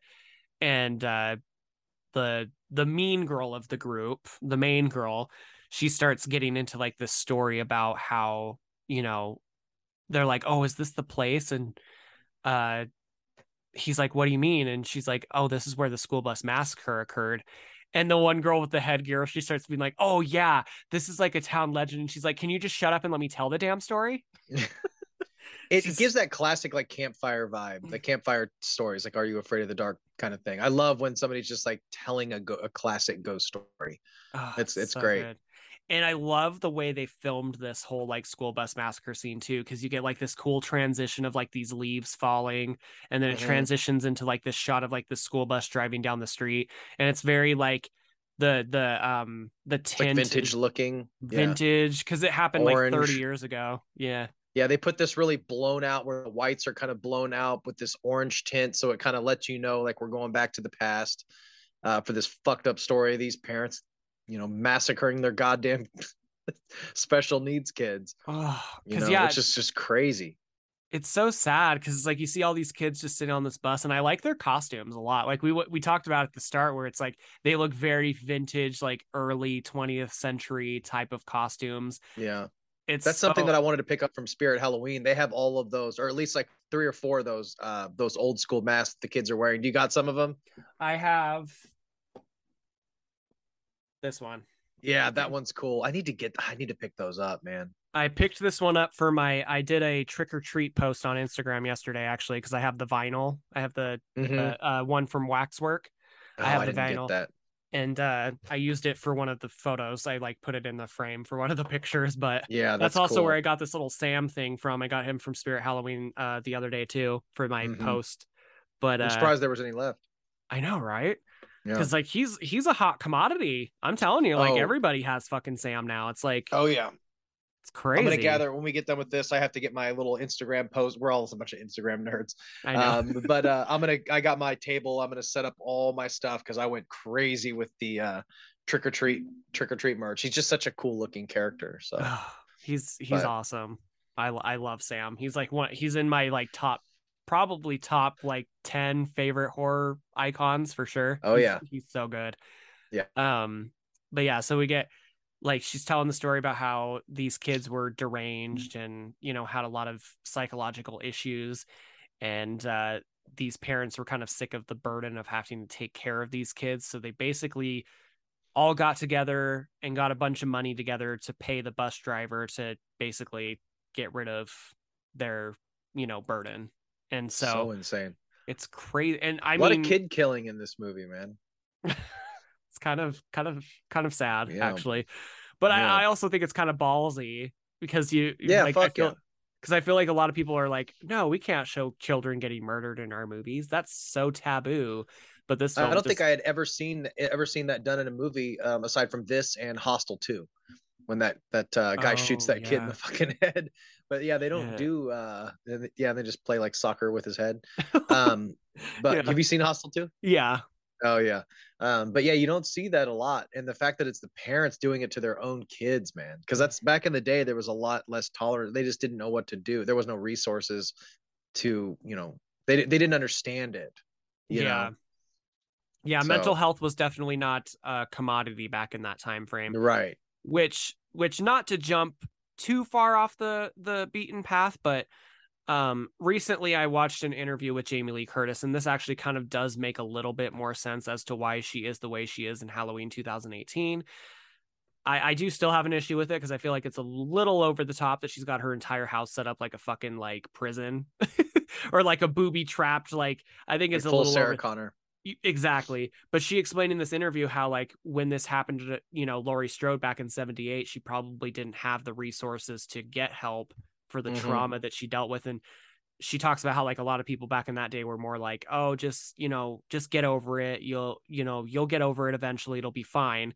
And so like that's why she kind of explained as to why like the events that happened 40 years earlier are like so prevalent in her life now, is because she didn't get the proper help she needed, which I'm like, okay, that kind of makes sense, I guess. Yeah. And to go back onto your thought about that, yeah, like the parents probably just didn't know how to deal with it. They didn't know who to talk to, because I Never feel connected with them. right, because I feel like a They never lot of bonded with these them. exactly, and I feel like a lot of these like issues, like psychological issues, like they still weren't being diagnosed at Yeah. that. Like there was like a certain time period where a lot of people didn't know what was going on with their kids or with themselves even. So it was like misdiagnosed of something else, Right. So I like that whole aspect. I like that you brought that up. But yeah, so basically the bus driver pulls into like this abandoned lot above this like big rock quarry. And I like how the whole time he's driving, like the kid in the vampire outfit, he's like counting that the addresses to the houses or the streets as he's going by. So you can tell he realizes that something's wrong. He's like, this isn't right. All the other kids are just blissfully just like, yeah, okay, whatever. So like he goes to, like he's handing them all candy and like check, because they're all like restrained, like they have like these chain and like wrist restraints. And he's like checking all of them, and the vampire kid is like, he's like trying to get out of them. And I like how the detail of like his hands like bleeding because he's like hurting himself to even get out So of them. desperately like in panic. Yeah, because he's like, home. He keeps saying, I want to go home. And like Yeah, you it's so feel crazy so how they start freaking out as the panic starts setting in and they just start becoming frantic. It just makes the scene more like heartbreaking and sad. it's so sad, because especially when you find out that they were played by actual kids that like had like mental disabilities, it's like, oh, that Yeah. makes it even more heartbreaking. Yeah, that was an interesting choice, I think. I think it would almost have, well, I guess not, because they're in masks, so, and they don't really talk, but I feel like it would have almost been more offensive not to have To people have that like were, acting mentally yeah, challenged. yeah, Yeah. because I feel like that's like one of the, I mean, it's still funny to me in a sense, but Scary Movie, how they had an actor play Doofy, Yeah. and he's like not Goofy, even, yeah. and he's not even mentally disabled, and it's like, And he does the whole the convention yeah, circuit as Dewey too. Like he said, fuck it, man. I'm Dewey yeah. forever. So just like it's like that time period where it's just like you could fucking get away with anything back in that Uh-huh. time. And it like now you can't, because there's like all Yeah. these people that are like, no, that's not okay.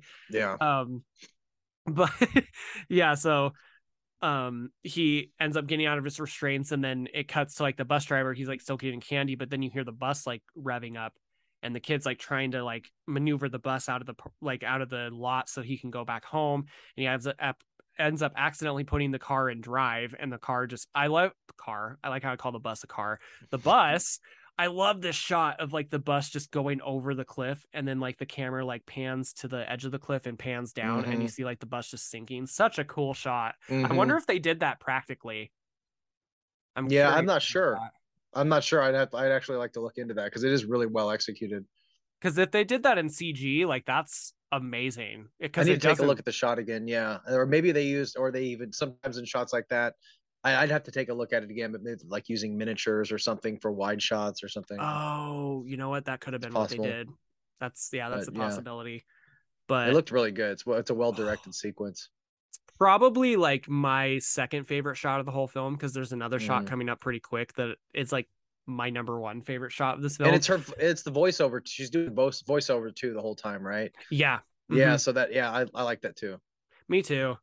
And yeah, so then we cut back to the present, and she's talking about how like 8 jack-o'-lanterns for 8 of the souls lost, like the kids that died on the school bus, because she talks about how like the bus driver was never found, like they don't know what happened to him, because you see the Yeah. bus driver like crawling out of the water, and he's Yeah. looking back at the water, and you see like the masks of the kids like floating up and floating on the Floating. water. And she's like, some say the bus sunk so deep no one could ever find it. And so then she's like, yeah, so she's talking about like the pumpkins and lighting the pumpkins and putting them at the edge of the lake to pay their respects to the dead. Mhm. And so then it cuts back to Lori, and I like the scene of her just like wandering around the parade trying to find a date. Yeah. And it like shows her like looking at this guy that's in like this horse, like this centaur costume. Is that what it is? Yeah. Centaur. Yeah, and then she's like, oh, maybe he's the one. And then like you see the girl like which I'm like, the girl got the shitty end of that stick, didn't she? Because she's like underneath the fucking like Yeah. body part. The And then I back love, end. yeah. And then I love how like she sees like what she thinks is a guy in like a Viking costume. And then the person turns around and it's like a woman. Yeah. And she's like, oh. That's it's a couple. Those are some great moments, man. Which I totally do get bisexual vibes from Anna Paquin in this movie. Like she totally gives off like she could go both ways for me personally. I feel like whenever they do a character like that, like a horror character, there's always like a twinge of that when Oh, you for deal sure. with a woman, especially in that era too. It was like they like chicks too, man. Like kind of a bro-ish aspect of it too. Exactly. These gorgeous women that of course they like each other or whatever. But I think that was kind of overt with Anna Paquin's character too, because she wasn't into those type of dudes like the other chicks were. Exactly. That wasn't her thing. She's looking for a nice guy. She's looking Right. for, because she's like, I want that moment to be special. And then Danielle's like, don't say it. Yeah. um, but yeah, I like how Laurie kind of like sits down and she gets a call from Danielle. And as she's talking to her, she sees like the vampire guy in the costume like staring at her from across the parade. And Danielle's like, I found you a date. And she's like, is he hot? Or she's like, is he cute? And she's like, he has a really nice personality. And then she's like, so he's hideous. Yep. And then you see like the big like baby guy like sitting against a tree, and he's like dressed up in like the baby costume. And she's Yeah. like, beggars can't be choosers, just get your ass down here. And Because at so, that point, it's really just, well, we'll get into it here in a minute. oh well, yeah. Well, and then Yeah. I love how like she gets off the phone and the one guy from the costume store comes up behind her and he's like trying to kiss her, and she's like, not now, Andrew. And he's like, Josh. And she's like, whatever. I didn't know his name. And then you hear like the werewolves start howling. And then I like Mhm. this transition because then it cuts back to Chip and Rhonda, and they're waiting for the elevator to come back up, because there's like an elevator, there's like a rinky dink, like rickety crickety, however you want to call it, this elevator that like takes them down to the bottom of the quarry. And I'm like, I Mhm. don't know if I trust getting into that thing. It doesn't No, look fuck very no. Like some early 1900s lift from back in the day. yeah. So they like leave Chip and Rhonda up there because they're like, it can only hold 3 safely. So they like Mhm. the three main kids go down to the bottom. And so as they're waiting for the elevator to come back up, they hear the howling of the werewolves, and Rhonda's like, werewolves. And Mhm. Chip's like, very funny. And so this whole scene is so brilliantly executed, The because location is awesome too. it I'm sure is. it's a sound stage or something, but it looks really, really great. It looks real. All the fog and I would love it if they actually filmed on location, honestly. yeah, that That would would have have been been awesome. so cool. Yeah, it looked really, really great. Yeah. Because he didn't have I don't know how much the budget was for this movie, but he sure made the most of whatever it was. It looks like a pretty big budget movie for sure. It's very polished looking. Very nice. For sure. But I like this whole elevator scene where they're going down and you can see like the jack-o'-lanterns lit up through the fog, and then the kids start screaming and every single like jack-o'-lantern goes out one by one. And the one Chip kid's like freaking out. He's like, I want to go back up. And so they land at the bottom. And Rhonda's brave. Rhonda just goes out there. She's like, are you coming with me? And he's like, no. And she's like, Mhm. okay, we'll just stay here. Like the jack-o'-lantern will keep you safe. Like keep the light on. And so she ends up like going and looking around. And this is the shot that I was talking about. That's like my favorite shot of the whole movie. She comes to the edge of like the lake, and then it shows that fucking shot of the bus just like kind of like They find half it. out of the water. It looks so cool. Mm-hmm. Yeah, it's fucking awesome. And there's like a, I don't know what's falling. It looks like ash or something. Like there's just like shit falling, but it Yeah. looks so fucking cool. Yeah, he has a vision, man. He has a real that's what I'm saying. Every moment is packed with as much creativity as possible, Yeah. you know? Just like I feel like in his mind he just like visualized every shot, every transition he wanted to do, like Mm-hmm. everything was like in his mind. And I commend him so much for that because it's just like such Mm-hmm. a gorgeous looking film. But Uh-huh. she sees the masks floating in the water, so she like goes to pick one up, and then like something comes and grabs her like out of the mud. And I have to say, like, her acting is really good in this. Like the Mm-hmm. actress that plays Rhonda, like she wasn't in anything else that I could see. Like Oh she wow. was in one other thing aside from this movie, and she hasn't acted in anything Mm, since then. At that's wild. least, Every once in a while you see that. I'm always curious what the story is behind it when that happens. But she's really good because it's kind of a bait and switch for her character where she ends up kind of being the badass of the moment. Because she was like, mm-hmm. even though she was the nerd, she was like, that's usually kind of how it all it is with this when you have like who like the innocent nerd with a bunch of like mean girls or shithead kids. She's like the one that's pure of heart, so she's the one that gets to, you know, gets the pass or whatever. Yeah, poor girl. They're so mean to her too, because like she's Yeah. running and like she comes across Chip and he's like getting his insides eaten by like one of the creatures, and so like she's like getting surrounded by them because there's like three of them, and she ends up like backing into like this little culvert, this little ditch thing, and she ends up like Uh-huh. hitting her head and like Yeah. knocking herself out, and it's like, oh fuck. Yeah. And so And like that's I like another aspect that scene's so layered because even you get that whole scare part, and then that's just a big, you know, that's a prank too yeah. until the real shit happens. Yep. Because then she like wakes up. She's like passed out on the ground. She wakes up and they're like all like They're like, hovering oh over fuck, her. we fucked up. Yeah. They're like, is she dead? And the Yeah. one girl like goes to like bend down to like look at her closer, and she wakes up and like ends up like smacking one of them on the head. And Yeah. her acting in the scene is so like good, but it's also like really sad because she's just like crying and freaking out. And they're like, it was just a trick. Like none of this is real. And they're just so mean to her. Yeah. As a kid, that would be absolutely traumatizing. Being like played for a fool like that, you'd feel so stupid as a little kid. Feel so shitty. Yeah, it's like, and so like they end up, obviously the one bitchy main girl, she still is like disappointed that it didn't go the way she wanted it to. She's like, and it was Yeah. going so well too. Yeah. What a bitch. She's so so Kids when are they so shitty, man. they are, and Bullies are so such a mainstay in horror. There's always like especially like Stephen King style stories when there's a group of kids, there's always going to be like a shitty group of like unrealistic movie bullies. exactly. But it works for this. It's a good device for storytelling. Oh, for sure.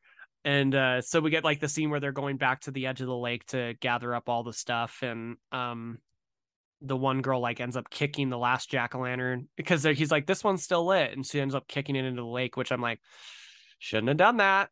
Should not Mm-hmm. have done that, you dumbass. Mm-hmm.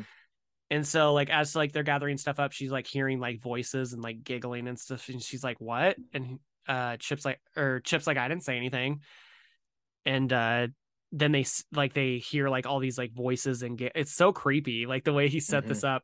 So then it cuts back to Rhonda and Schrader, and he like Rhonda's like laying in his lap, and they hear them scream again. He's like, oh, not again. So he like goes to see where they are, and he ends up bumping in, I think it's Macy, isn't it? I don't know any of the characters' names. I I didn't, I had them down and then I forgot. I was like, Yeah, I was gonna say you're good, man. You remember. I don't remember. I never remember characters' names in movies like this. You're like naming off like Chip, Rhonda, blah blah. I'm like I don't remember any of their you're goddamn. like, I remember which what they one is look like, which? yeah, like when I'm watching the movie, I get it. But Yeah, so like I think it's Macy. Like he bumps into Macy, and she's like, there are other people here. Like we heard other people, and then they yeah, see like all the fucking people like coming out of the water and like coming towards her. yeah, It's so creepy, and one of them's like yeah, crawling. It's like, oh, yeah. and It's so so like, good, man. so they run back to the elevator, and Rhonda's inside of it, like sitting there, and they're like trying to get her to open the gate. I like how like they do this little trick where she has the key, and she like, it looks like she's gonna go to unlock the gate, and she just pushes the fucking up button. So Mm-hmm. great. Yeah, she's like, fuck you guys. I'm She's out like, of this here. this is my little vigilante justice against you Mm-hmm. guys, little fuckers. And so like, and I also like how in this film you never see an actual like death on screen. It's always like a cutaway, which Uh-huh. I think is almost like more effective because like you just hear as you get that cool shot of the elevator rising and you hear like the kids like screaming and like just you hear them getting like ripped apart. And it's Mm-hmm. like almost more disturbing because you're like, oh Oh fuck. yeah. Like It's and just creepy, yeah. it's so yeah. So Rhonda gets out of the elevator and then you see Sam like watching her from like afar. And I like how she just like pays him no mind. She just puts her hat back on and just keeps Mm-hmm. walking. Yeah. Yeah. Sam's so It's cute. so Like, good. and I like how Sam's kind of like an integral part of every single one of these stories. He's always like there in the background, like as a Yeah, you wonder if witness. he's like pulling the strings or if he's just just observing or yeah, Yeah. Yeah. I love it. And then, oh, then we get into my personal favorite. This is my favorite segment, honestly. I love this like whole werewolf scene because you get this mm-hmm. really beautiful shot of Lori walking through these woods that are lit up on each side by like a bunch of jack-o'-lanterns. Mm-hmm. Gorgeous shot. Yeah, it looks amazing. So pretty. And she's like hears noises behind her. It's very little Red Riding Hood esque. Mm-hmm. Um, and she like turns around and bumps into the vampire guy. And it cuts back to Danielle and she's like, where is she? And the other girl's like, I'm sure she's fine. And she's like, Mom always did say she was the runt of the litter. Yeah, at that point we really don't know. I don't even think they've dropped a couple hints, but you really don't know fully what's going on yet. Yeah. And then Those it's little hints are nice. yep. And then it cuts back to Lori getting pinned up against a tree. And the Mm. principal guy's like, my, what big eyes you have. Yeah, yeah, it's so good. And he ends up like biting her in the neck. And then it Mm-hmm. cuts back to the campfire scene. I love how in this campfire scene, though, you subtly see in the background like a bunch of like men getting chased around, but it's very playful, almost as if Right. you think that these men are like just playfully getting chased around, but no, really, they're getting murdered, Yeah, fuck yeah. which I think is really clever because like Mm-hmm. and then if you like pay attention real close, you can actually see like dead bodies laying on the ground already, but Oh like yeah. you just don't notice it when you watch it the Right. first time. Um, and so it cuts back to like them at the campfire, and you see like just this body like fall from the trees. And so they're and it's in the little Red Riding Hood costume, so they think it's like Lori. So they go up and they reveal that it's the guy in the fucking vampire costume. And then Mm-hmm. Lori just comes out of the trees and she's like wearing like I'm just like, girl, you should have worn this. Like Hell that's what I yeah. was saying earlier because she's like wearing this like tight like corset type thing. Her hair's down now. She looks she looks really good in this scene. Oh Like hell yeah. I have to say, the scene makes me very sexually confused as a gay man because the way they filmed it, it's very like when all the girls are like dancing around the fire and like strip. I'm just like, okay, It's so yeah. The girls are amazingly sexy. And Anna Paquin, like they give her like a less playful way. It's more like a seductive type of vibe, not just like your like bimbo slutty type of sexy that her like yeah, sisters or friends are. She has a whole different vibe as she gets so her, good. first I guess she's really just she hasn't had her first kill, right? Isn't that what it is? Yeah, this Is is that her. what it was? Yep. Yeah. So they make it seem like as if it's like her first Her sex thing. like losing her virginity. Yeah. Right. Um, and I like how like the Maria, she goes up to him and she takes off his mask, and that's when it's revealed that it's the principal from Mm-hmm. like the earlier story. And she's like, "What's your name, hon?" And he's like, Stephen Wilkins. And she's like, "Well, I'm glad that you're her first. I really am." And then He's like, so oh fuck. yeah, and then I love how Marilyn Manson's "Sweet Dreams Are Made of This" is played in the background of the scene. Hell yeah. Such a So good needle good. drop. That scene's amazing with all them, like you said, like writhing around and Ugh, doing their transition. The first time they show Anna Paquin, they show her head pop up and she's got the eyes and stuff. It looks so yeah. cool. Yeah, it's just like such like a it's like a sexy and very disturbing scene at the same time because like it starts off with all of them like dancing very slowly and sensually around the fire, and they're just like stripping off their clothes, and then little by little like they start just like ripping their flesh, which is so fucking cool. Like such a Yeah. cool vampire, very cool werewolf type of like reveal to do because like you don't normally see that. So I Yeah. thought it's really cool how they're like ripping off their like outer layer of skin to reveal like what it looks like underneath. And it's just like so gross because you get the one shot of the girl putting her leg up on the log and just ripping the entire skin of her leg off. Yeah. So cool. And it's also a cool way to do it, like dealing with budget reasons, so you don't have to show like a Rick Baker style transition. It's a good way to like say, okay, we're just gonna do these little insert shots where you're pulling off the skin. So it was probably like it was a good choice for them too. That didn't cost them a lot of money having to do a full transition. Like you get what's happening.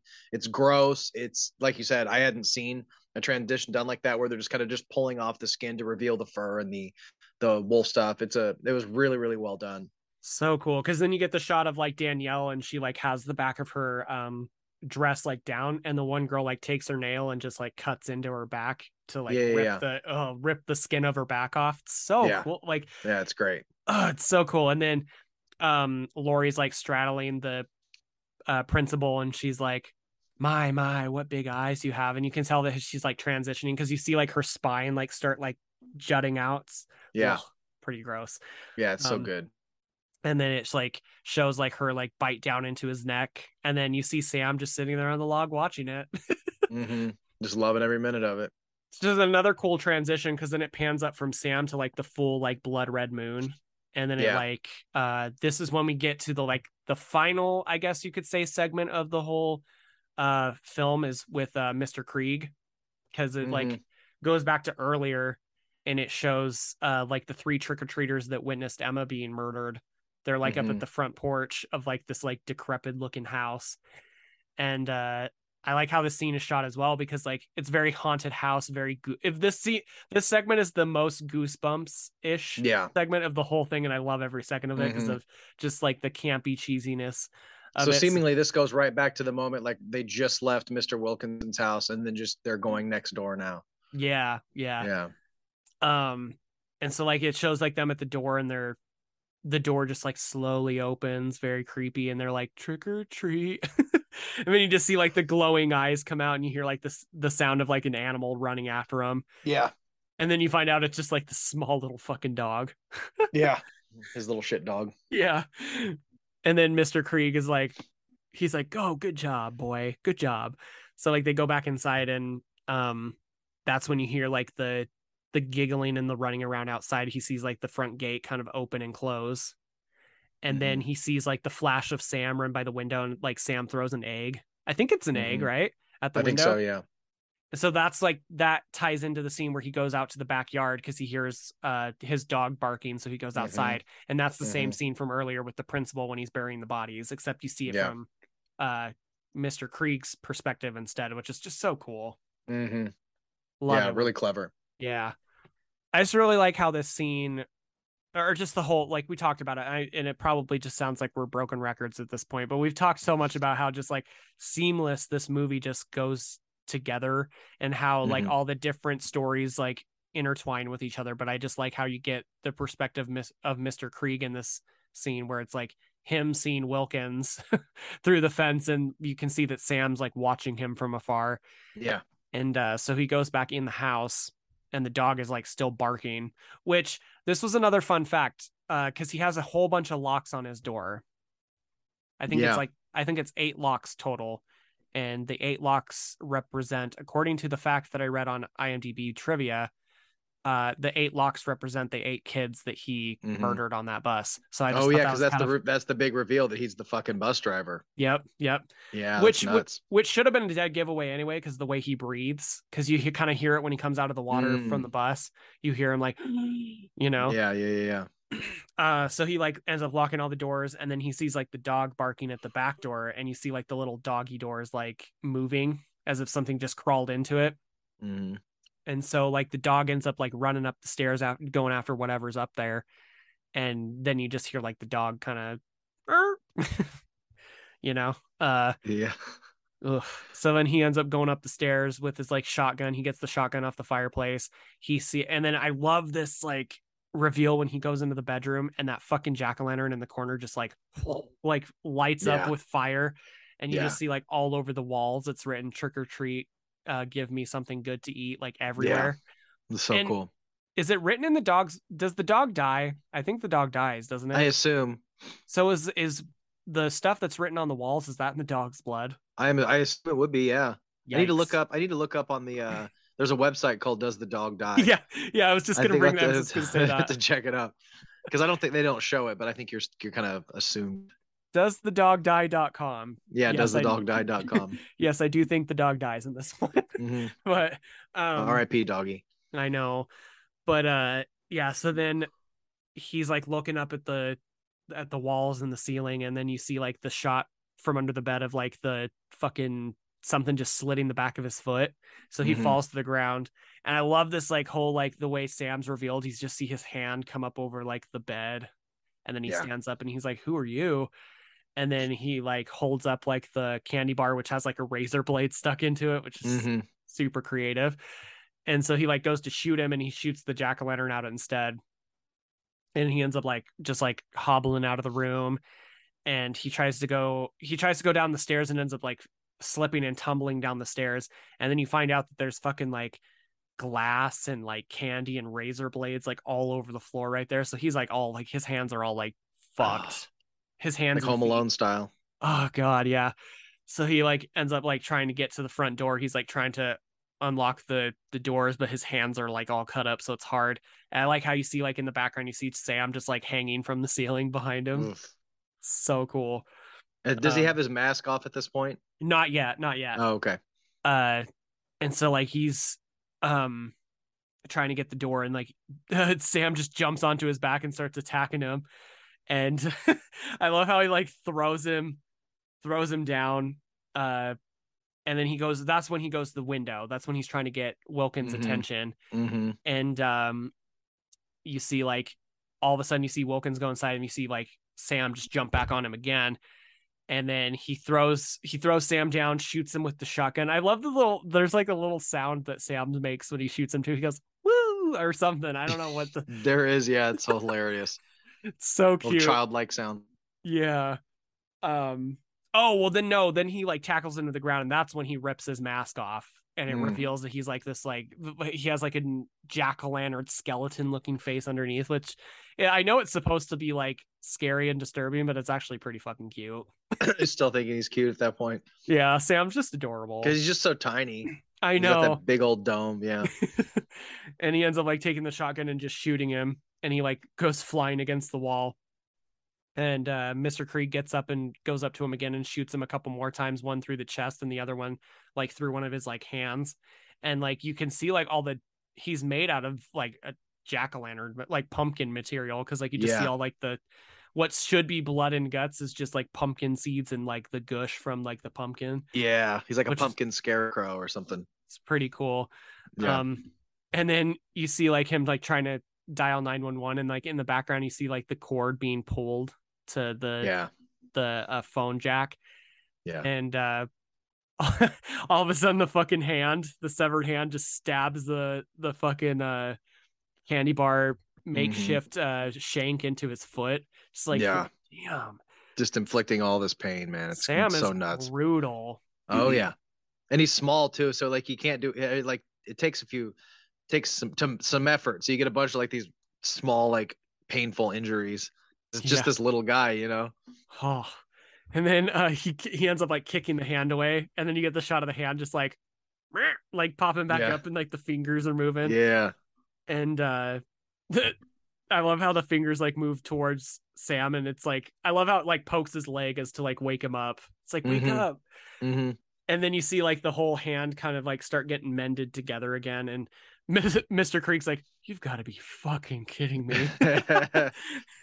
So he ends up like crawling towards like this table. He's like trying to get like this alcohol bottle, and he like smashes the bottle because he like tries to stab Sam with it, and then Sam just grabs his arm and like breaks it. It's just like, damn, Yeah, it's so fucked up. fucking brutal.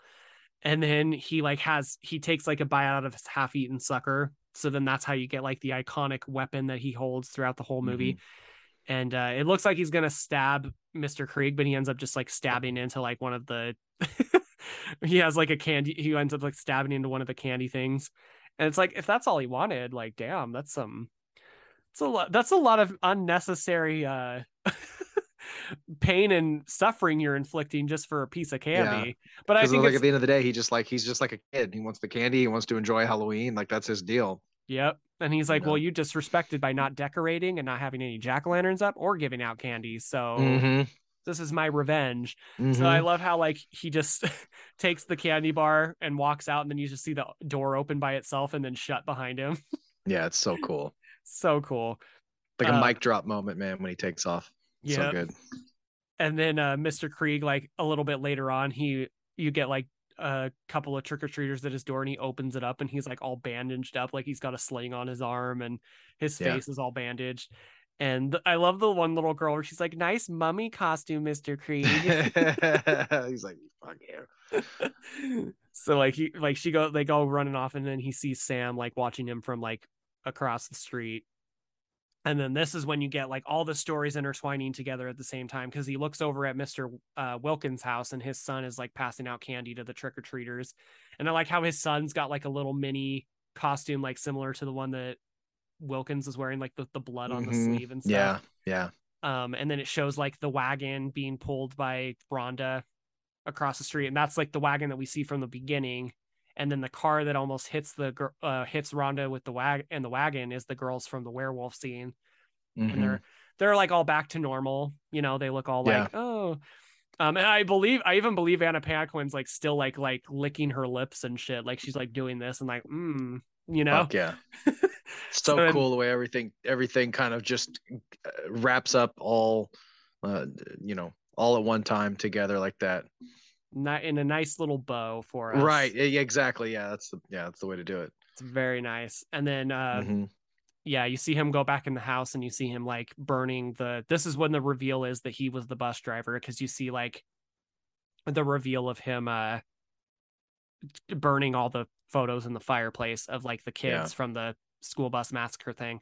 Well, and then you see Sam like see the couple from the beginning too, Emma, and he watches her blow out the jack-o'-lantern. He crosses the street to go take care of his business elsewhere. That's so cool. And Mr. Krieg just watches him. He's like, I'm not getting involved in this again. Yeah, it's so good. Very few movies wrap everything up like that and just try as hard to make an original story. The way he wraps everything up is just so perfect, man. So nice. Because then you get like this really nice end scene where Mr. Krieg opens up the door, and you see all the fucking kids from the school bus massacre standing on the porch. And then it cuts away to like another comic book illustration of like what it looks like when they attack him. Yeah. So cool. Yeah, that is cool. They don't actually show it happen. They show the comic book deal. That's really cool. Yeah, because you hear him like scream, and then it like cuts to like the comic book version, and you see like his arm like sticking up amongst like all these like the kids that are surrounding him and murdering him, which is just cool. So fucking badass. So cool. And yeah, that's Trick or Treat, guys. That's hell yeah. Perfect fucking movie to put on during the holiday. Perfect family fun. So very family oriented. Your kids will love it. There's a little bit for everybody. There's, blood, there's comedic moments, there's boobs, there's werewolves, there's, zombie ghost children. This film has it all. So, but what's cool about it is that like you wouldn't want really young children watching it, but it's like almost like a gateway horror movie that you could watch, because it's not, I mean, aside from some of the boobs and stuff like that, it's not extremely graphic. It's not like overly disturbing. It's just more than anything, it's just fun, Yeah, definitely. Yeah. Did you have anything else you wanted to bring up before we get into the ratings? Man, I think we covered it all, man. This was super in depth, man. We really kind of covered it all. I don't think there's anything that I felt was left out in the conversation. We covered it all, man. Yeah, that's kind of that. And I probably should have forewarned you beforehand that that's kind of what I do on this podcast, is like, because the first episode that you did with me, we did a top 10 list. So it wasn't quite as extensive as far as like detail orientation stuff goes. But like when I do my, movie discussions, I do like scene by scene type of thing. Oh yeah. So you're probably like, sitting here like, wow. No, it's cool. I like it. I like going through the whole movie. It's like reliving the whole flick. Yeah, it's fun. I enjoy it. And it's fun for people, because I've had people in the past tell me that they don't like horror movies, but they like listening to my podcast. because I go into like depth about every movie that I talk about. So they're like, it's almost like I'm watching the movie without actually you're watching it. living vicariously through the through the podcast. You don't have to actually watch it. Yeah. Exactly. Yeah. So Although I can't imagine anybody who doesn't like horror movies that listens to a detailed horror movie podcast, but I guess to each their own. I think it's just like people that are too scared to watch the film, but No, like yeah. have like a, that general curiosity, I but think it's this like, if that is the case for somebody like that, I think this would actually be a good one to start with because it's I just agree. more fun than anything. It is. It's so Yeah. fun. It's got scary moments, of course, but it's just a good time. Like I said, like this film just has like a smorgasbord of everything. If Yeah. you want werewolves, you want, ghosts, witches, all that kind of stuff. Like, it literally has everything. So Serial killers, vampires, monsters, demons, it's yep, everything. Yeah. All the good stuff of the season wrapped into one nice package. so good, so good. Yeah. But yeah, with that being said, Justin, would you like to get into your ratings? I've got two separate ratings. So I do a story rating out of 10, which is just like the basic, just the storyline, and then the quality rating, which is, cinematography, acting, all that kind of stuff. You know, practical effects, all that.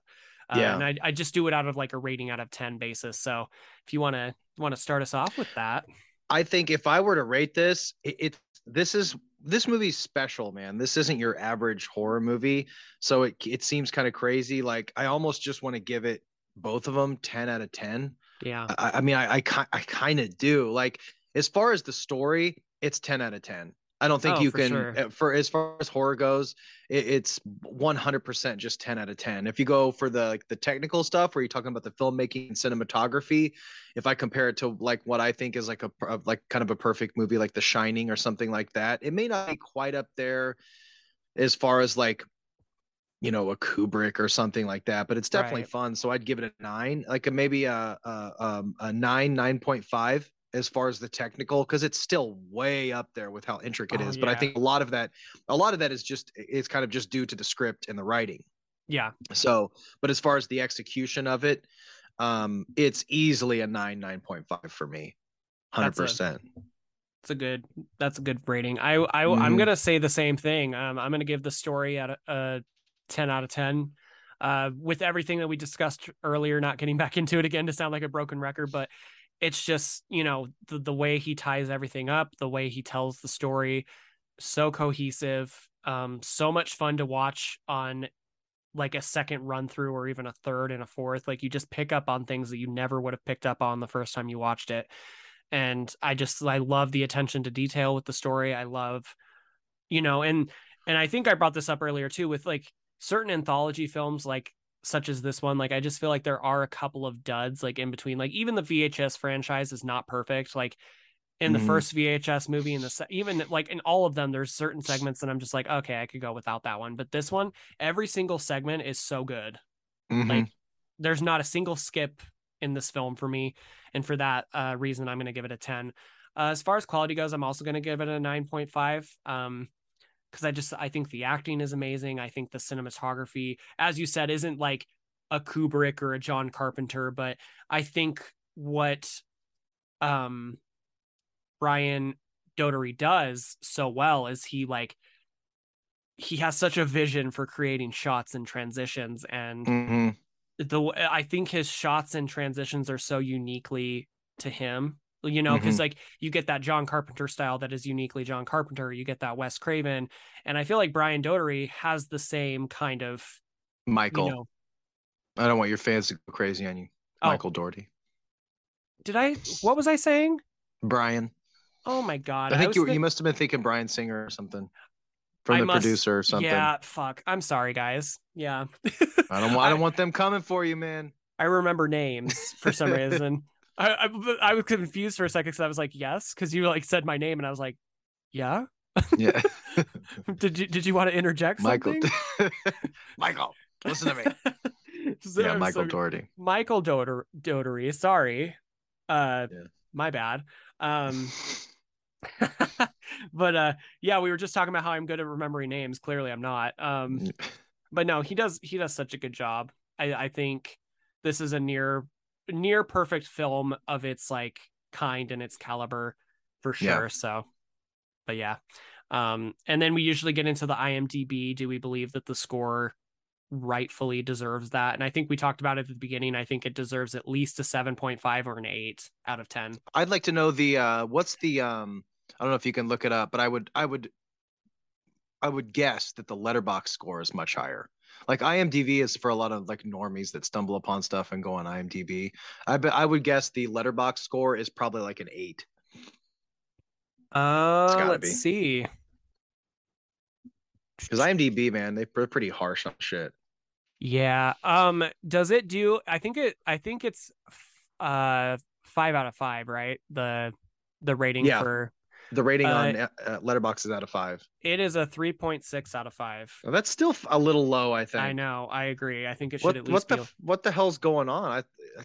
That's interesting. I'm surprised it's not at least a 4 or like a 3.8. yeah. I would Maybe I give need it to a look into some reviews. 4.5. Yeah, I'm surprised. Maybe this movie isn't. That's interesting. I'd like to look into some reviews. I thought this was kind of universally loved.